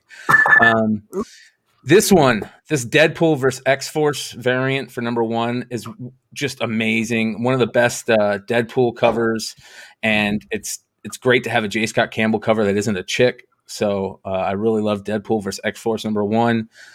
This one is one of my all-time favorite books that I will probably never find. This is the Black Panther number 1 variant, con variant. I think it was San Diego. And as you can see, it's black. It's Shuri as Black Panther, and the background is black and white. So really hard to find. One of the toughest books that you'll ever find. So if you ever see this book and it's cheap, definitely pick it up. And if you don't want it, send it my way. The next one is this Superman Gen 13 book. And I love Fairchild and Supergirl, or Fairchild dressed up as Superwoman and Superwoman, real Superwoman being there. This is another tough book. It's a B cover, I think. I think there is an A cover that's different. I think this might be the B cover, but another tough book to find in the wild. Great book, Superman Gen 13, number 2. Of course, I agree with Kyle on this one. This is way better, in my opinion, than any of the Mary Jane ones. The shirt, wearing her shirt, and just the shirt is fucking classic. Mm-hmm. Her sitting on all the diamonds. Her hair, I dig chicks with all white hair. Like, I think that is super, super sexy, and he just killed it on this cover. This one, Blue Monday, really tough book to find in the wild. Old school J. Scott Campbell. Not a lot of people know about this one. This one's a great cover. Getting down to the nitty gritty. Ant. So this is a tough book. Mario Gully, I think, is the creator of Ant. Yeah. This was done by was this Avatar Press? I can't remember. Do you remember, Greg? I think it was Avatar. No, it might have been Avatar. It was something. This thing was really, really cool. Yeah. It was he was in prison, right? When he did this. I think, I'm not sure about that, but if that's true, that makes it even better. But these something like that. Yeah, these Ant covers are some of the best. J. Scott Campbell does a couple of the Ant covers. This is Ant cover number 2. Pointy butt. And it's just badass, man. Like, good great story, character. Dude. There's a great Spawn cover with Ant too. If you guys should check that out. It's a little girl. Yeah, this is by far, in my opinion, the greatest J. Scott Campbell covers that ever have been done. And G.I. Joe Danger Girl, the Scarlet is absolutely one of my all-time favorite covers, and it's really hard to say that something beats it, but the Cobra, the Baroness J. Scott Campbell Danger Girl variant is absolutely amazing. Super hard books to find, especially in high grade. I love how she's holding Destro's faceplate. I think that's so badass. I love Baroness covers. I love Scarlet. Scarlet was like, I remember as a kid trying to find, because it was so hard to find her figures because she was only like in the first run of Joe's. So like, if you missed out on those early runs, you never found her figures, and just really dope shit, man. So those are mine. Nice. I like it because there's not much overlapping. That's what's cool about him. He's got so many covers, so he's kind of flavors for everybody, and I think that's awesome. What are you guys doing? You guys gonna do next week? Next week, we're doing our favorite 301 or 300 cover swipes. Very cool. Yeah, so if you in the chat want to get in on that, or send in a video of your, or a little something showing us what your favorite 301 cover swipes are, 300 cover swipes, and 301, we welcome it. So yeah, it'd be awesome. I'm excited about this one. I was already digging through looking for some of mine. There's only like what, 1 or 2? Right? It's going to be hard to do 10. Marco, you got anything big in Star Wars coming this week you want to touch on? Apparently, if you haven't been watching the chat, there's a funny thumbnail going around. I will say that I don't create my own thumbnail. Somebody else does it for me, and they're very entertaining. But yeah, we got some cool stuff going on. First off, what do we got for slides, Matt? And I will run through what we have. Send it to me. Do we have slides? If we don't have slides, I can wing it. We can do whatever. All right. So on the left here, we have the Star Wars High Republic #1 third print. It's an interior page. This was also the black and white page that they previewed in $199. Do remember both $199 for the Star Wars Insider is doing well. The original one that had the cover, thank you, Steve Horn. And the Darth Vader one, believe it or not, is picking up pace on it. So you still go out there and try to find those Darth Vader 199s. If you can't find them at your local Barnes & Nobles or Books A Million, you can always try Kroger. Believe it or not, some Kroger stock this in a certain section. On the right, I just want to shout out real quickly. I know McClay is just coming in here and promoting everything before we can promo it. The book and Bale. Yeah. The book over there is a wanted comic cover for #2. Comics with an X. With an X, yes. I will tell you a little bit more about that because it has something we've kind of been. If you watch me and Solo Wookie's little review on our comic review for Star Wars High Republic #1, we kind of hinted at something there. Drew over there at Wanted Comics with an X put out a little post on IG today that verified what we were talking about. We'll get into that with our review for the novel tomorrow. Listen, I talked to the guy today because I told him we were going to talk about one of his books. I'm not a huge person that is a fan of typical store variants. However, I will tell you this. His variants are pretty cool, man. They're very reasonable price. And after talking to him, I have a lot of confidence in him. I'm actually going to maybe do a little surprise. Maybe I'll buy some for a couple of people on the show. Thank you, Marco. I appreciate that. Yeah, Not you. nice. Then thanks, bro. What a You're welcome, fantastic Solo man. Wookie. Buy at least 4 of them. You're welcome, Solo Wookie. The rest of you, that's fine. You just Wow. But yeah, check out Wanted Comics for that. He does some cool stuff. Check out his IG post if you want a little clue in, if you don't want to wait for the spoiler tomorrow. But we will have Jen and we will have Pete. They both listened to the audiobook. I actually read it a couple times. It's cool, man. The novel's got a lot of spoilers of it and spoilers that will flow over to the comics, and we will hit those up there, give you a complete deep dive breakdown of it. Do remember Star Wars. Order your novel, or did you pick it up at like Barnes and Noble, or did you order it off Amazon? So I pick all mine. This is lame. I know it's lame and they're going to kill me for this, but I pick up all mine from Barnes and Nobles because Barnes and Nobles gives you, they give you a little extra in it. And I want all my books to match. I know it's one of those things collectors do, right? So Barnes and Nobles, in all their Star Wars books, they always have a pair of socks. Right after the intro page, yeah. They always have like something like this. They have like a little poster. I don't take the posters out of it. I will say this. I shouldn't have mentioned the out of print book last week on this because as soon as I mentioned it, the very next morning I went and I was like, yeah, I kind of like the dust jacket. Maybe I'll buy a second one too, even though it didn't match the rest of my collection. Because like I said, like the Barnes and Nobles exclusives always have the fold out thing. This one is probably one of the worst posters they've done before, but whatever. It is what it is. The out of print cover A for the floppy, same picture, isn't it? Or cover one of the covers. It's the same cover as this, and the second part right here is the that's the promo art that they had done. So, but with that being said, the out of print book is sold out now too. We will cover both of those and what the extras were with that. Maybe even cover kind of how they're going for right now. I do know, I think it was Eric that asked in the chat before last week about them. And apparently everybody took the advice and they sold out that out of print and those things are going pretty good. Apparently you could just sell the socks because people will buy those socks nowadays. So, Barnes and Nobles exclusive posters. Cool. So we will get into all that. Eric did have a question, and I don't know where this question is exactly coming from, but he was asking if Acolytes, if there's characters that would come out of the Acolytes, or the Acolytes TV show. I still think the Acolytes are going to come out a later version. They're going to be later down the line, more towards Mandalorian than this. But if they do come out of this section, yes, the novel does have some characters that could play into the Acolyte books. Feel free tomorrow to show up for our chat. It's at 10 p.m. Eastern Standard Time, right? 9 in the middle, which would be Central. And then if you're in the desert, that means 8 o'clock. Come by, check us out, hit the comics up. Any questions you have, we will be live. Me, Pete, and Jen from Comic Book Women will be there. Oh, order that print real quick.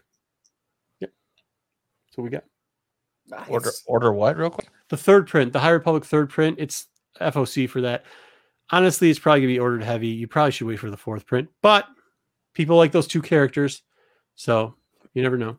I mean, that High Republic stuff is ridiculous. It's just selling out. I mean, it is selling out. It's selling out, and it's selling out. I don't know why, but I mean, it's a good storyline. But It's selling out because everybody's buying it. yeah, thanks for that. Is that how that works? Thanks for that, dude. But yeah, I mean, I'm just saying, like, the second print was short. Order came up really quickly. People didn't see that one coming. I know that will be coming out in February, so make sure you grab those if you can, or reserve them at your LCSs.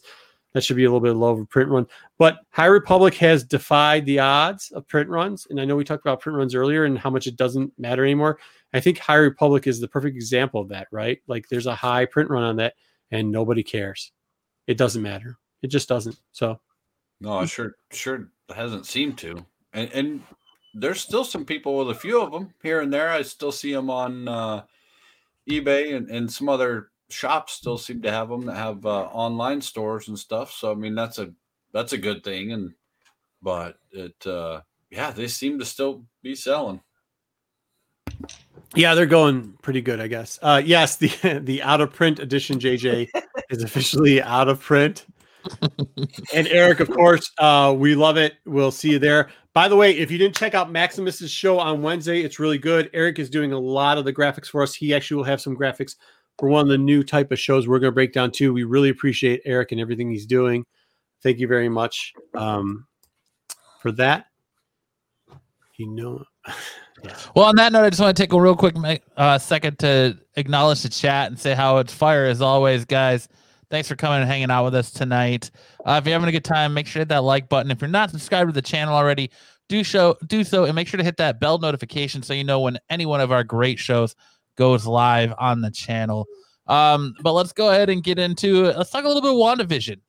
Give our thoughts on the first few episodes of WandaVision here. Did everybody hear? I don't think Marco, you didn't watch it, did you, Marco? Did you watch it, Greg? No. All right. I read both the old version and the new version, and I hope that some of it hits. So I want to hear it. Tell me what's going on. Did you watch it, Brian? Not yet. All right. Oh, we're gonna spoil it for everyone then, huh? Good. Start us off, Matt.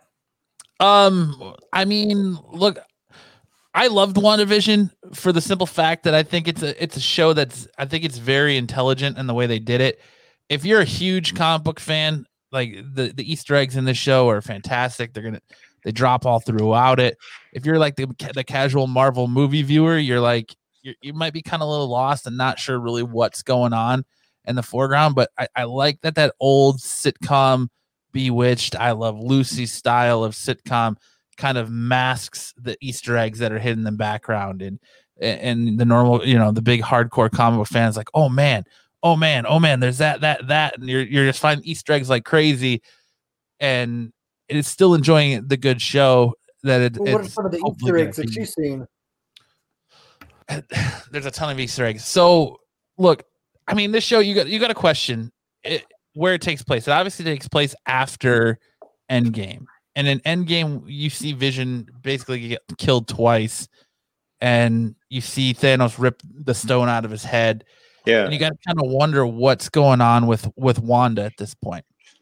And one of your biggest clues here is SWORD. They changed the name of SWORD. In the comics, SWORD is Sentient World Observation and Response Department. In the show, SWORD stands for Sentient Weapon Observation Division. So it's like, what happened to Vision's body? Who has Vision's body? Vision's body's got to be somewhere. You got to think somebody's going to want whatever, because he's made up of Jarvis. He's made up of Ultron. He's made up of Tony. He's like the perfect AI. Yeah. So somebody's going to want Vision and want what he possesses in his body. So you're going to see, a lot of that. So it's going to be interesting to see what Sword wants with them. And throughout the underlying tones of the show, you definitely get a very vibe of she's being controlled, or this is in her head. There's something wrong here, to the point like in episode 2, there's a radio where you just hear in the background, Wanda, who's doing this to you? Wanda, who's doing this to you? To the point where the house that they're in episode 1 is not the house that they're in episode 2. There was not an upstairs. There's, you know what I mean? It's 2 different houses. And that's what, like, even when I was talking to you about it, Matt, I was like, I wouldn't even think about her being controlled or whatever, but I was like, what the fuck? Like, did they go cheap the first episode and then they did it on the second episode? But it makes more sense after you're like, there's something else going on. Right. So, I mean, some of the other Easter eggs is right here in the Bewitch opening for episode 2. You see the Bova milk sign up here. That's actually, Bova has a lot of significance to Scarlet Witch and Quicksilver when they were children. Yeah. It was she took care of them on Wundagore. Yeah. After it was I'm anthropomorphic, like being that fed them and nourished them. So that holds a lot of significant value to her origin story. This one right here is interesting as well. The Vision appearing through the floor. It's this helmet right here. Mm-hmm. That helmet plays a big factor into it as well. I'm trying to see my notes because I noted that down. Is that a coup from Samurai Jack? It kind of looks like a... Totally joking, folks. But it does kind of look like a coup. Then, so this bottle of wine is in episode 1 plays a big thing because Mephrys in French is supposedly madness when I looked it up. So a reference to House of M. So House of her madness. Then you have the cool thing about the show is it has old school commercials into it too. So like Strucker the watch, and we all know that Baron von Strucker, he created Wanda and Pietro in Age of Ultron. So he was responsible for their creation in the movies. I love the little Hydra emblem underneath. Yep. As well as being a top Hydra agent. Next Christmas, you too can have that watch. Yeah, I want that watch. Thunderbolts. And then the Toastmate 2000 from Stark Industries. This plays a big thing because if you remember, when you first see Wanda and Pietro, they tell the story about how they were stuck in the rubble of a building for 3 days, and all they could look at was a missile with Stark on the side of it. And at one point in this, before the toast pops up, it starts beeping. It starts beeping louder and louder, almost like it's about to detonate. So I thought that was pretty cool to kind of reference that aspect of the show and movies and all that as well. Glamour and illusion. So there's a part in episode 2 where they do a magic show for like a cul-de-sac talent show, and they go under the identities of Glamour and Illusion. Well, Glamour and Illusion were their neighbors in the Scarlet and the WandaVision comic book series. So they were all, she pretends and that magic is real, and that's kind of what their powers was Scarlet as well. and Wanda. Yeah. Right, when you're saying it. Mm-hmm. Vision and Wanda series. Wanda series. So when did I believe it's Vision and Scarlet Witch number 5. So it's kind of cool.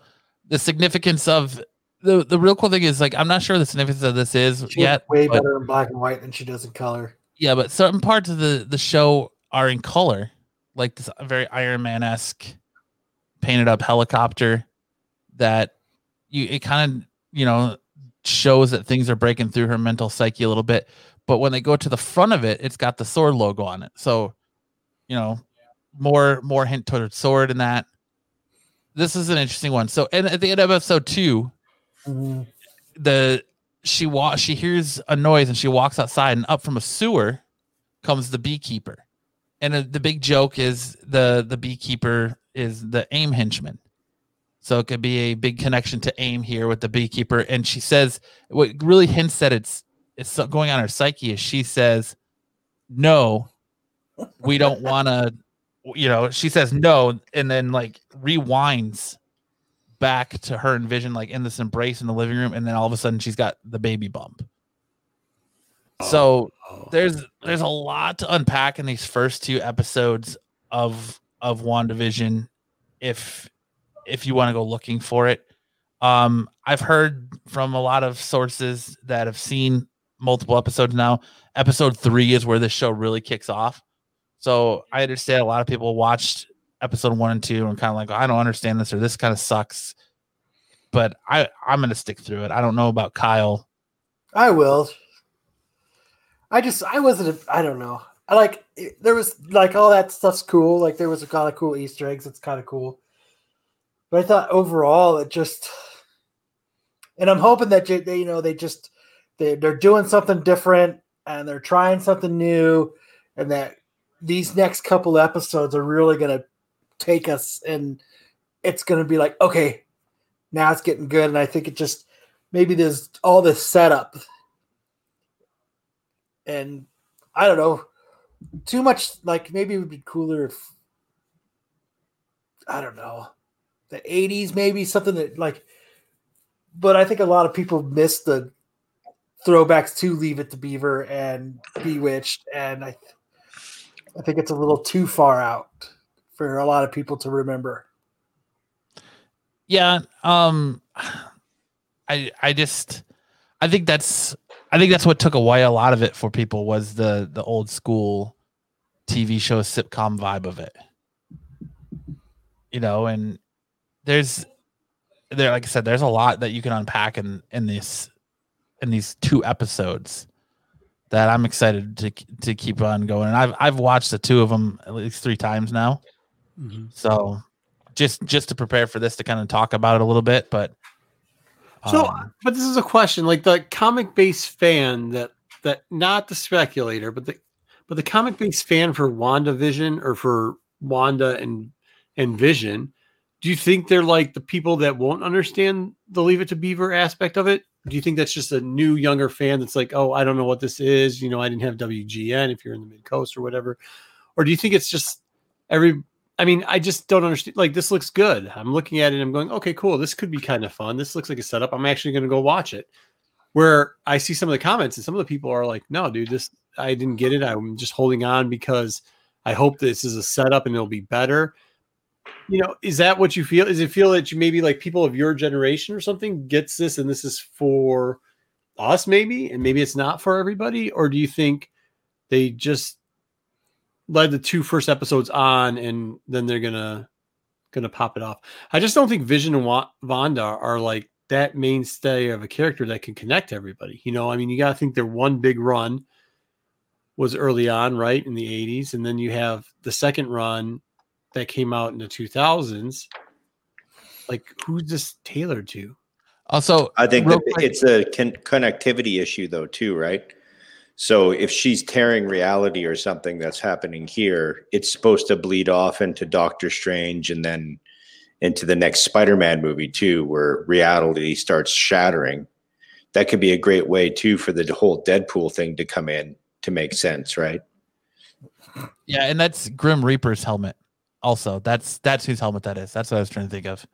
And just pop back in my head. Yes, makes sense too, right? Grim Reaper, Simon Williams' brother. Yeah, I don't think that's Galactus. No, because it's very much the Grim Reaper helmet, like he just said. Like Greg just said, Simon Williams, who his Vision's brain was based off of in the comics, and like there's a lot of, like I said, there's a lot of subtle like Easter eggs in this stuff. But to answer your question, Marco, I mean, I think it's hard because without seeing the rest of it, you're kind of left going, what the hell is going on from what you see in the MCU and you're used to the way this show kicks off, because it definitely kicks off differently. And I think that's what got me. Yeah. Like I don't think it was terrible. I didn't think it was like it was like not what I like. I know they had given us the like the teasers that it was gonna be like this, but upon watching it, you're kind of just like too much. Like, yeah, like I mean, it left me curious. Like I was saying earlier, I wanted to see more. Like I want to, because I'm like, it left me curious, but I just didn't. They just could have. I think they could have done something else, but I don't know. It might the next couple episodes. I might be saying, you know what? Okay, I get it. I think they hit you with the slow burn on purpose, because I think the rest of the show has to be crazy to carry over and toe the line through 2 more movies, right? Yeah. You would think to toe the line through Doctor Strange and toe the line through Spider-Man 3. The rest of this has got to be crazy. And I think it's, for me, what's interesting is you want to see where's Wanda? Did all the events of the movies actually take place, or was it all in Wanda's head? Kind of what's going on. And I like that each episode is basically like centered around a different sitcom. It's kind of like, what is going on here? Because like the first one was very I Love Lucy. The second one was very Bewitched. If you've seen the stills, they've got one that's going to be very All in the Family or Facts of Life. Was more Leave It to Beaver. Or it had like Leave It to Beaver nuances in there too. But they have like a one that's almost Married with Children-esque, one that's Full House. So like Brady Bunch.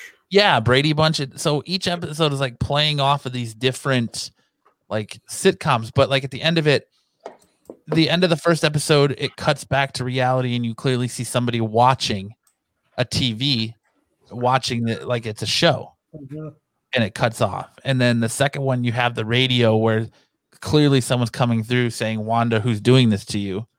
Wanda, who's doing this to you?"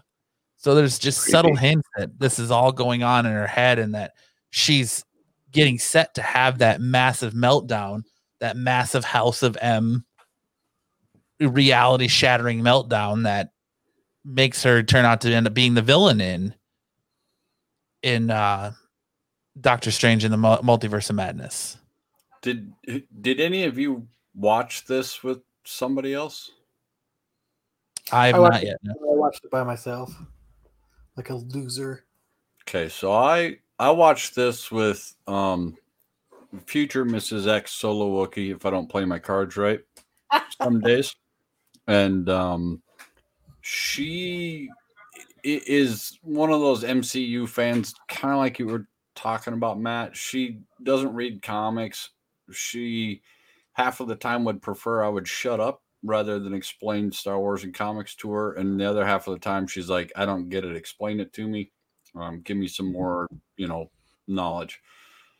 So she was lost.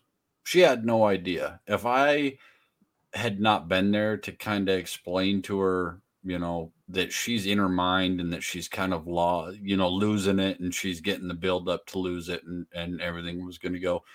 She said I would have turned it off about halfway through the first one and never watched another episode and not even cared.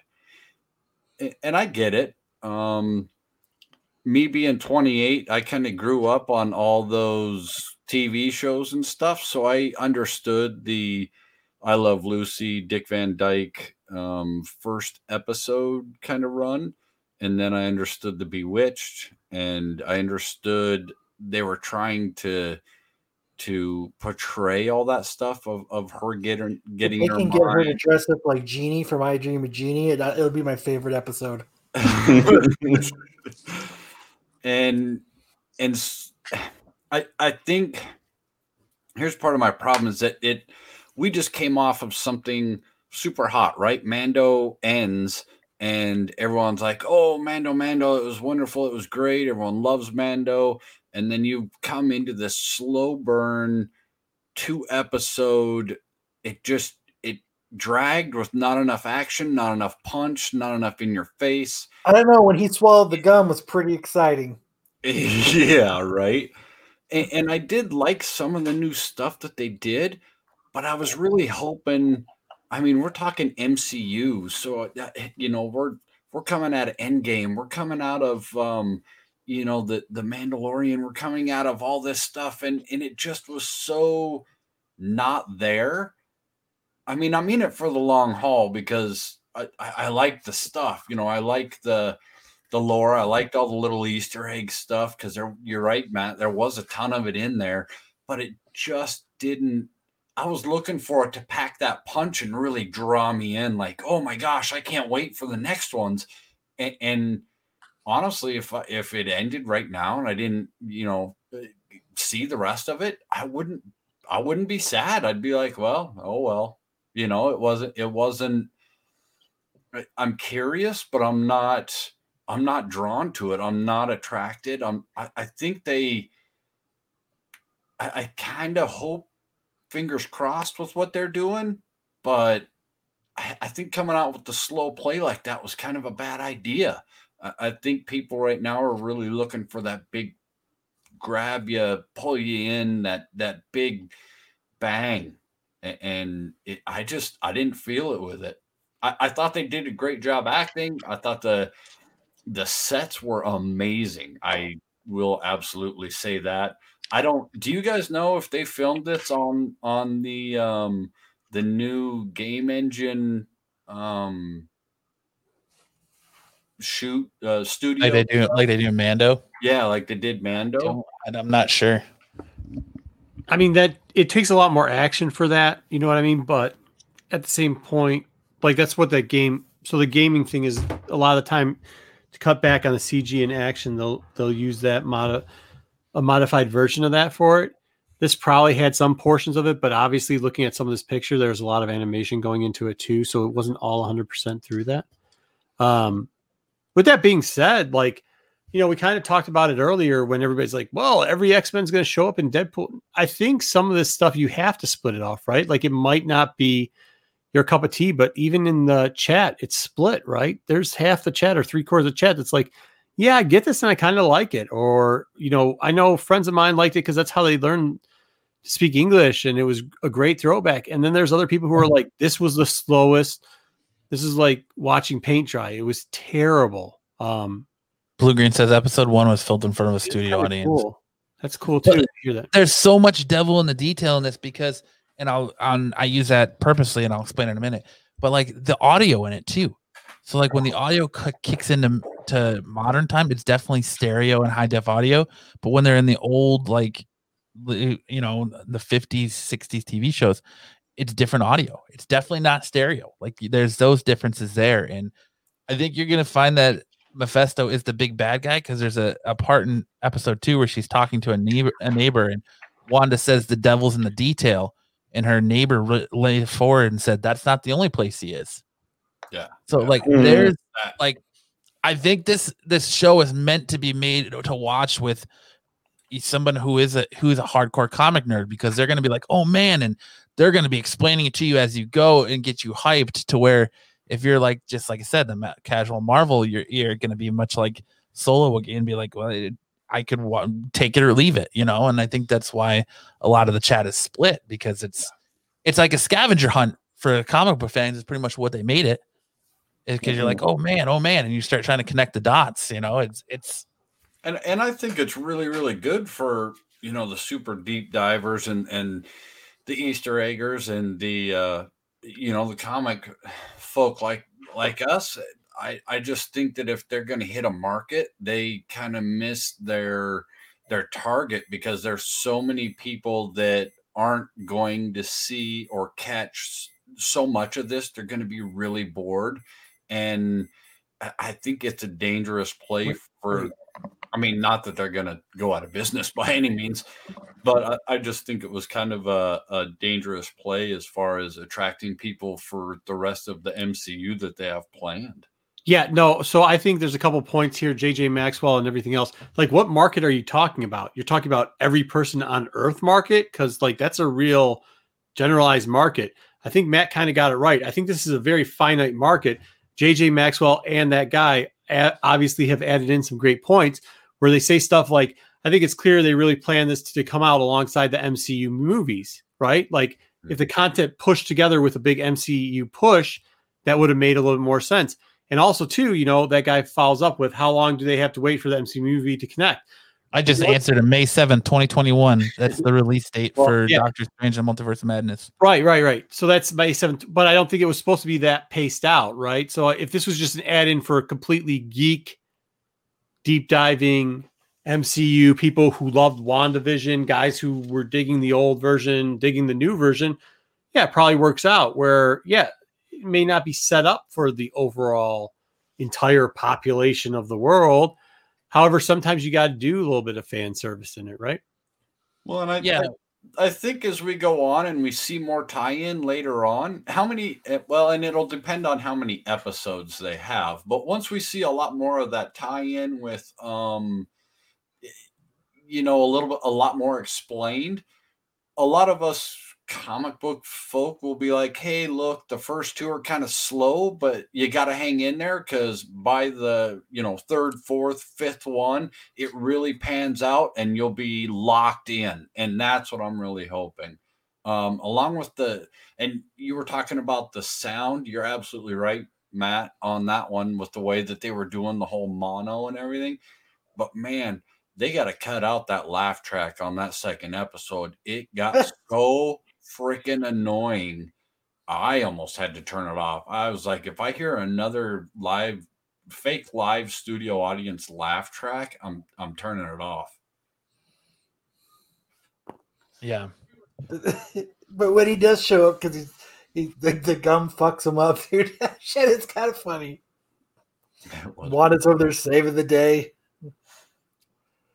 Yeah, it's kind of funny. Apparently, Vision's drunk entity is Big Red Gum. It's so awesome. It binds him up, makes him drunk. But either way, it does look. Let's take a quick poll chat. But according to our poll, you either are going to watch it because you hate it and want to see what the end is, or you watch it because you actually think it's funny. But it seems like a lot of people are going to watch this to the end. So I guess either way, everyone's watching it. So it's a win for Disney. Yeah, I give it a 3. So it means it's great because that's his like greatest rating he'll ever give out.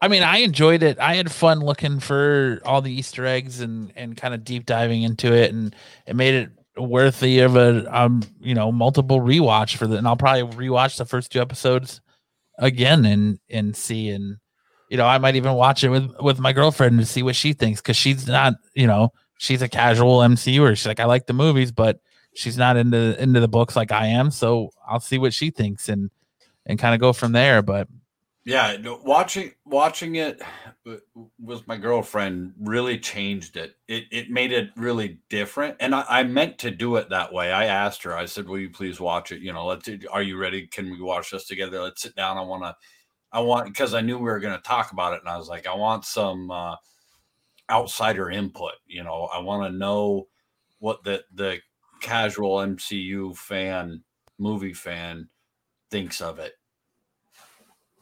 So I'll be interested to hear what your second take on it is there, Matt, with watching it with her. Yeah, and I mean, like Grizzle Geek said in the chat, they can do it like this because they don't have to appease anybody. And I think the big thing to remember of this is like COVID, if my memory serves me correctly, COVID screwed this up because we were originally supposed to get Falcon Winter Soldier, and then it was supposed to go on to WandaVision. And WandaVision was supposed to lead up into, like, I think the last episode of WandaVision was supposed to be the Friday before Doctor Strange came out. And then we were supposed to roll from Doctor Strange into Spider-Man. So they had this whole, like, planned timeline for this release. Mm-hmm. And when COVID hit, this show was farther along than Falcon Winter Soldier. And so it all kind of got jumbled up and messed up to where we're getting, this is our first taste of the post big screen MCU. And it just, like you guys were saying, I don't think the timelines add up like they originally wanted them to. No, but I think it would have played out better. I mean, we still haven't seen Black Widow, for God's sake. So I totally agree with you, Matt. I think it jacked that all up with the big scary. Yeah, but I think this is it too. Like JJ says, I mean, it's kind of like he's committed to the MCU at this point to get it all in. but he's not gonna, rewatch or look. We're not saying this is like Rebels where you can see like the seventh sister die again for the 15th time, but like it definitely is something that you see one time, you're ready to go and move on to something else. Not everything has to have that rewatch factor that you see it over and over and over again. Yeah, I don't see myself rewatching them. Rebels, is that one with James Dean? Oh, I'm sorry. I was talking about the Star Wars thing because I. Well, what about you? What do you think, Greg? Because I know you coming from Japan, you guys didn't have access to this or Mandalorian over there, right? I think you're muted, dude. Yeah, you're muted. Sorry. Yeah, next week I'll have Disney Plus, so I'll have access to all this stuff. But this looks really, really interesting. I like the whole cross genre thing, and the I Love Lucy references, and the animation looks amazing. And I like the fact that something's happening and we don't know what's happening to her, and that's involved in the Marvel universe too, right? Yeah. So no, this is cool. I can't wait to get back into the kind of the culture of it all. Well, because I mean, this is the kind of our first, with like Chad said, or Solo said, the big scary. This is kind of our first taste of that post Endgame. You're right. Marvel universe, and yep. And seeing where the landscape is going. And yeah, we're like a year, almost 2 years behind from Marvel because Black Widow should have come out last year, and it's been pushed and pushed and pushed and pushed. And so who knows, but that seemed like a weird choice to me, was the Black Widow timing. Yeah. She had just died. We know it's a prequel. Is it setting up? Like, what's it setting? Why do we need to see that world? Because obviously they're building up something again. But that one seemed really odd to me, that the timing of that release. She needed her own movie. I think she's a very, very good character, but just the timing of it's weird. I think Blue Green just hit it right there. These episodes will change in meaning after the later episodes come out. Memento style. I hope so. I really do. I really do hope so. That's what I was saying too, just a little bit ago. I think once we have some more content later on, it'll change it. I just think that launching it the way they did, probably because of partially, the big scary and the timelines got all jacked up. I think it hurt the initial release just because of it just wasn't the punch that I was expecting, and I think a lot of people were expecting. So I think we'll definitely look back on it and be like, oh, okay, now I get it. That was really, really cool, but hard to digest that first. That's really cool. I'm sorry. That's really cool what he said. And he's right. Do you think some of these people just are watching it and they're going online and like, what are all the East? And that's part of the hype of this, so it will get that fan base.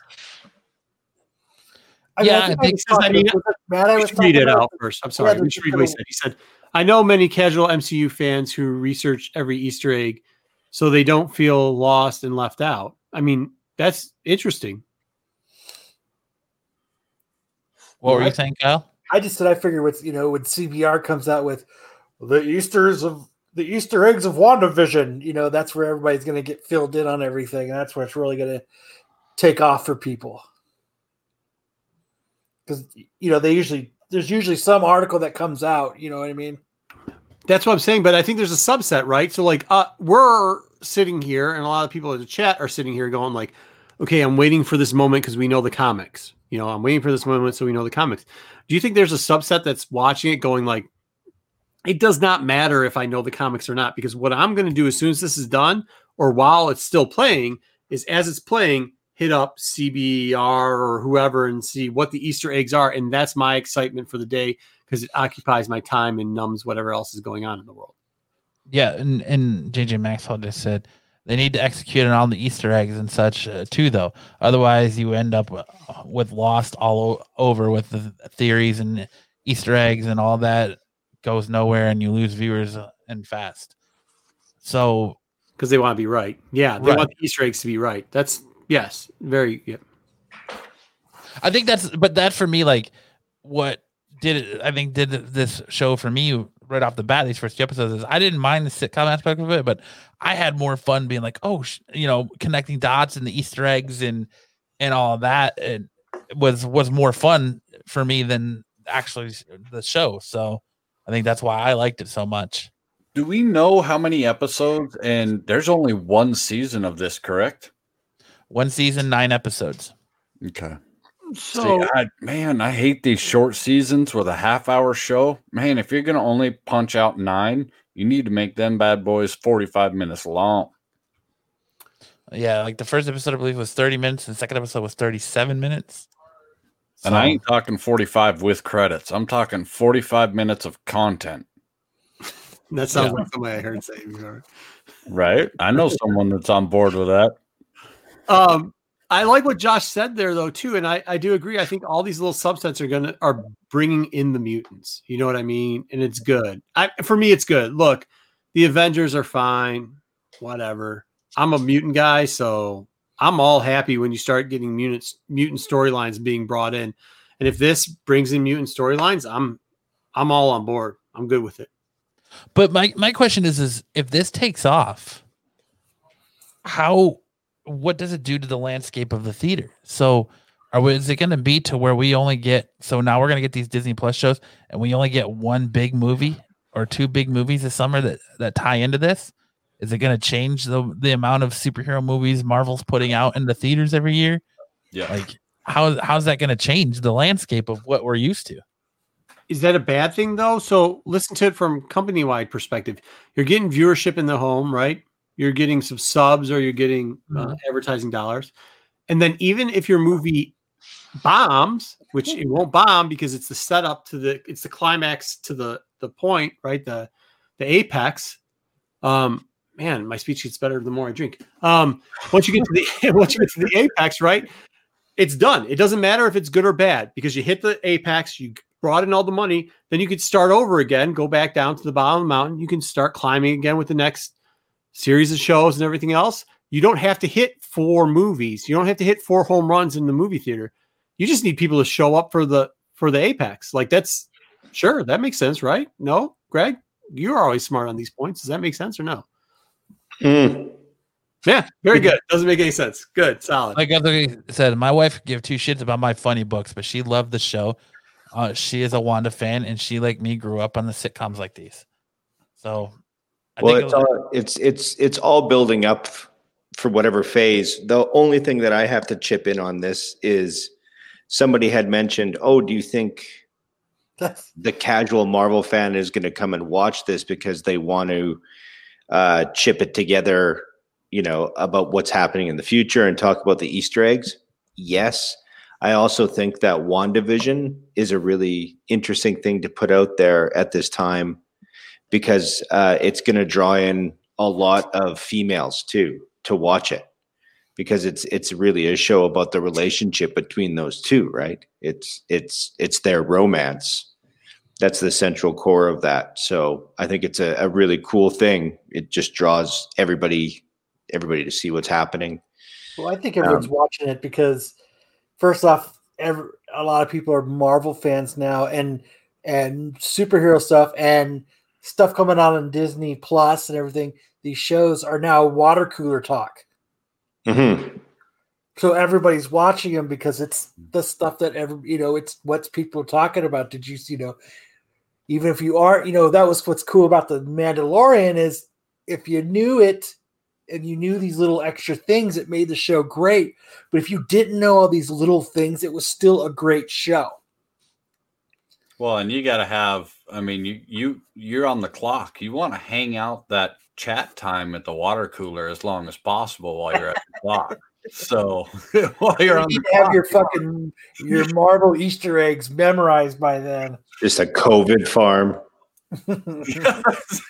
That's right.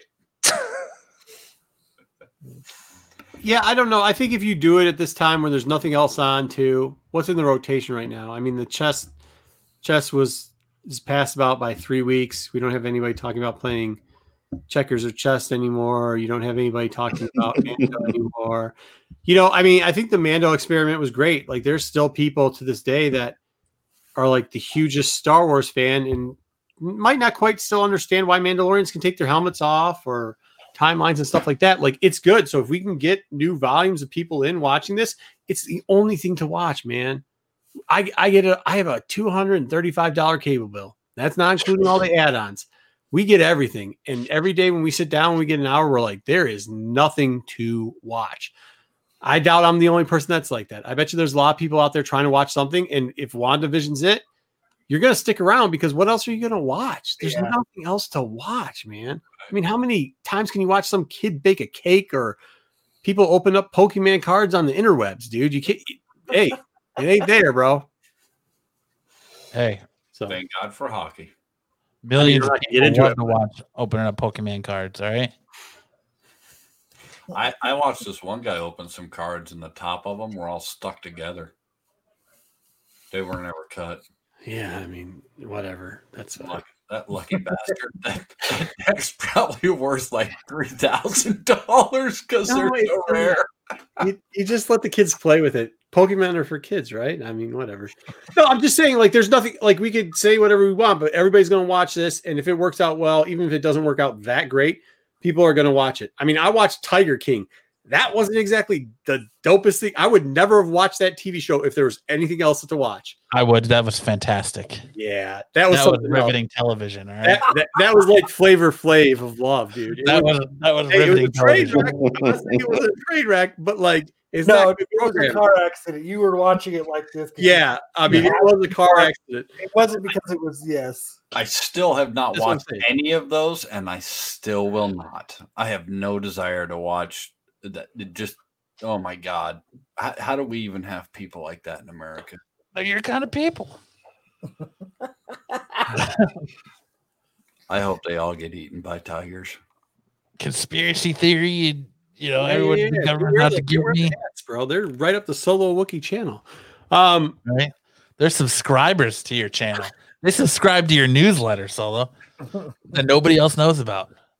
Yeah, I mean, Eric, John too, Marco, or you If they can't wear tinfoil hats, they're not in my clan. They do. This is what I watch a lot. Tales from the Flip Side. This channel has got tons of content. Make sure you watch it.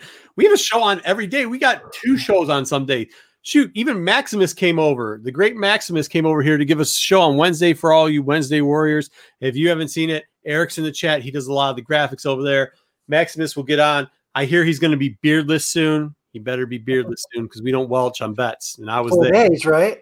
So yeah. You got a couple days, brother. But yeah, dude. I mean, a lot of good Next stuff. time you get a brand new We razor. ran their promo in the beginning. You know, my boy Dino's out there looking funny in a too tight red coat. That's my boy, dude. I mean, he is my boy. So what am I gonna do? Look, John- I'm coming at you from my mom's basement, so that's why I come Yeah, to Tales from the I Flip mean, Side. Matt's out in the mom's basement. This is probably I'm one trying- of the rowdiest shows there is. You I'm got it trying all. to get enough money to get that stainless steel fridge because all I got is a black one. I got a white one. Okay, time out. Can we talk about fridges? I got 3 black fridges because I got a bunch of kids. Do you think my au pair wants to be wiping fridges all? I'm not coming home to that. No, absolutely not. Get the fingerprint resistant then. I'm not trying to waste money on that bullshit. Anyways, a lot of good shows. Watch Pete's stuff. If you guys aren't watching, if you need some content to watch and you're upset with WandaVision, go out and watch what Pete Vision is doing because Pete Vision's got some great toy stuff out there. He did Crystal. I didn't even know that like Crystal Warrior thing was a thing for a toy, but hey, it is. Watch his stuff. It's very short content. It's great. You can sit at the water cooler, be social distance, and yell at each other about how many toys there used to be in the 80s and how they all stink right about now. I don't know. I'm an old dude. That's what I do. I complain about stuff. Get off my lawn or get off my lake. I don't care. Get off my lawn. Damn Yeah, so kids there's- all hopped up on goofballs. All kinds of great content to watch on this channel. If you're looking for some new comic books to read, Greg can hook you up there. Go check out Rascals. Definitely gonna have to have him back when issue 2 comes out, and gonna have to do a little behind the scenes work to talk about something special for Kyle and I's issue. We got some ideas cooking. I think Kyle's got some ideas cooking. Dude, I was knocking him out of the park earlier. A squirrel with a whiskey bottle. On a unicorn. On a unicorn. Who was that? Solving mysteries. Solving mysteries. Righting wrongs. Hey, this guy, we're going to do some stuff with him too. We're going to get him in our show. He just did us a great graphic too. Thanks a lot, Eric. OG, I think Matt really has been huge on this before. He was one of the first people I really saw pushing this hard. And I think you're right. I think this is a character that's coming in. If you guys haven't been buying that, I don't know. I don't buy it market is all I'm saying. I like to get cheap. Oh, I'm cheap. I'm so old. I'm like 60, bro. I wear Skechers and like even and off the rack pants. Books was 50 cents. Oh, my wife buys all my clothes, dude. I'm not. Yeah, no. And she's embarrassed too about what I wear, but that's okay. It's okay. Yeah. Right. So, anybody got anything else? Anything else? Just everybody hit that like and subscribe button. Yes. Make sure you're listening to all the great, like we said, there's a bunch of great stuff on here. I know Ultra Show was pretty kick-ass the other day. I was watching that. That's a real cool Wednesday show to pick up on and see the new stuff. So that's kind of awesome. And come get drunk with us. That's awesome. Dude, yeah, appreciate it. It's appreciated, everybody. Hey, come check out. I'm going to plug myself again. Tomorrow night, we're going to have the start. Please, if you haven't listened to the book, if you don't want. So, we're going to go ahead and. Yeah, you don't just come in here and plug your stuff on this show, brother. I do. That's what I come to the show for, is to plug it. Tomorrow night, make sure you're there. We know who's going to be there. All right, go ahead. Anybody got anything else? Greg, you want to plug your stuff one more time where people can find you? Yeah, Rascals Book 2, Song of the Banshee is pre-launching this weekend on Indiegogo and will be up for sale February 1st. So hopefully I can come back and hype it then. Now, you might have already said it before, but can people still get the director's edition if they want it, or no? Or is that so? We have a few left over. We have about a half of them for that run left over, and we're thinking maybe we'll put some up later. But more than that, maybe we'll just hold on to them till conventions open up, and then just have that for people to buy at conventions. It'll be a nice thing for them to get a sketch from Kurt, and it'll be numbered and limited edition. So, but for this campaign, I think again we'll go burger and fries, real simple. You can buy the book 2, the new completely colored book, full separate tale for the Rascals, and book 1. All right. Well, guys, we want to thank everyone in the chat for hanging out tonight. A great show, as always. You guys are on fire. Make sure to hit that like, subscribe button. Hit that thumbs up if you haven't already, if you had a good time tonight. Again, make sure to check out all the great content dropping on this channel daily. If you want more from Marco and Solo Wookie, check them out tomorrow night on their Star Wars show. If you want more, check out Ultra Show on Wednesdays. And you can catch me and Kyle back here next Saturday with the crew. Again, make sure you're checking out Comic Women. That's a great show. Check out the flagship Tales from the Flip Side every Monday night to get you kicked off your week. Fantastic. So we'll see you guys next. Thanks, guys. Have a good night. Thank you very much, guys. See you guys next weekend.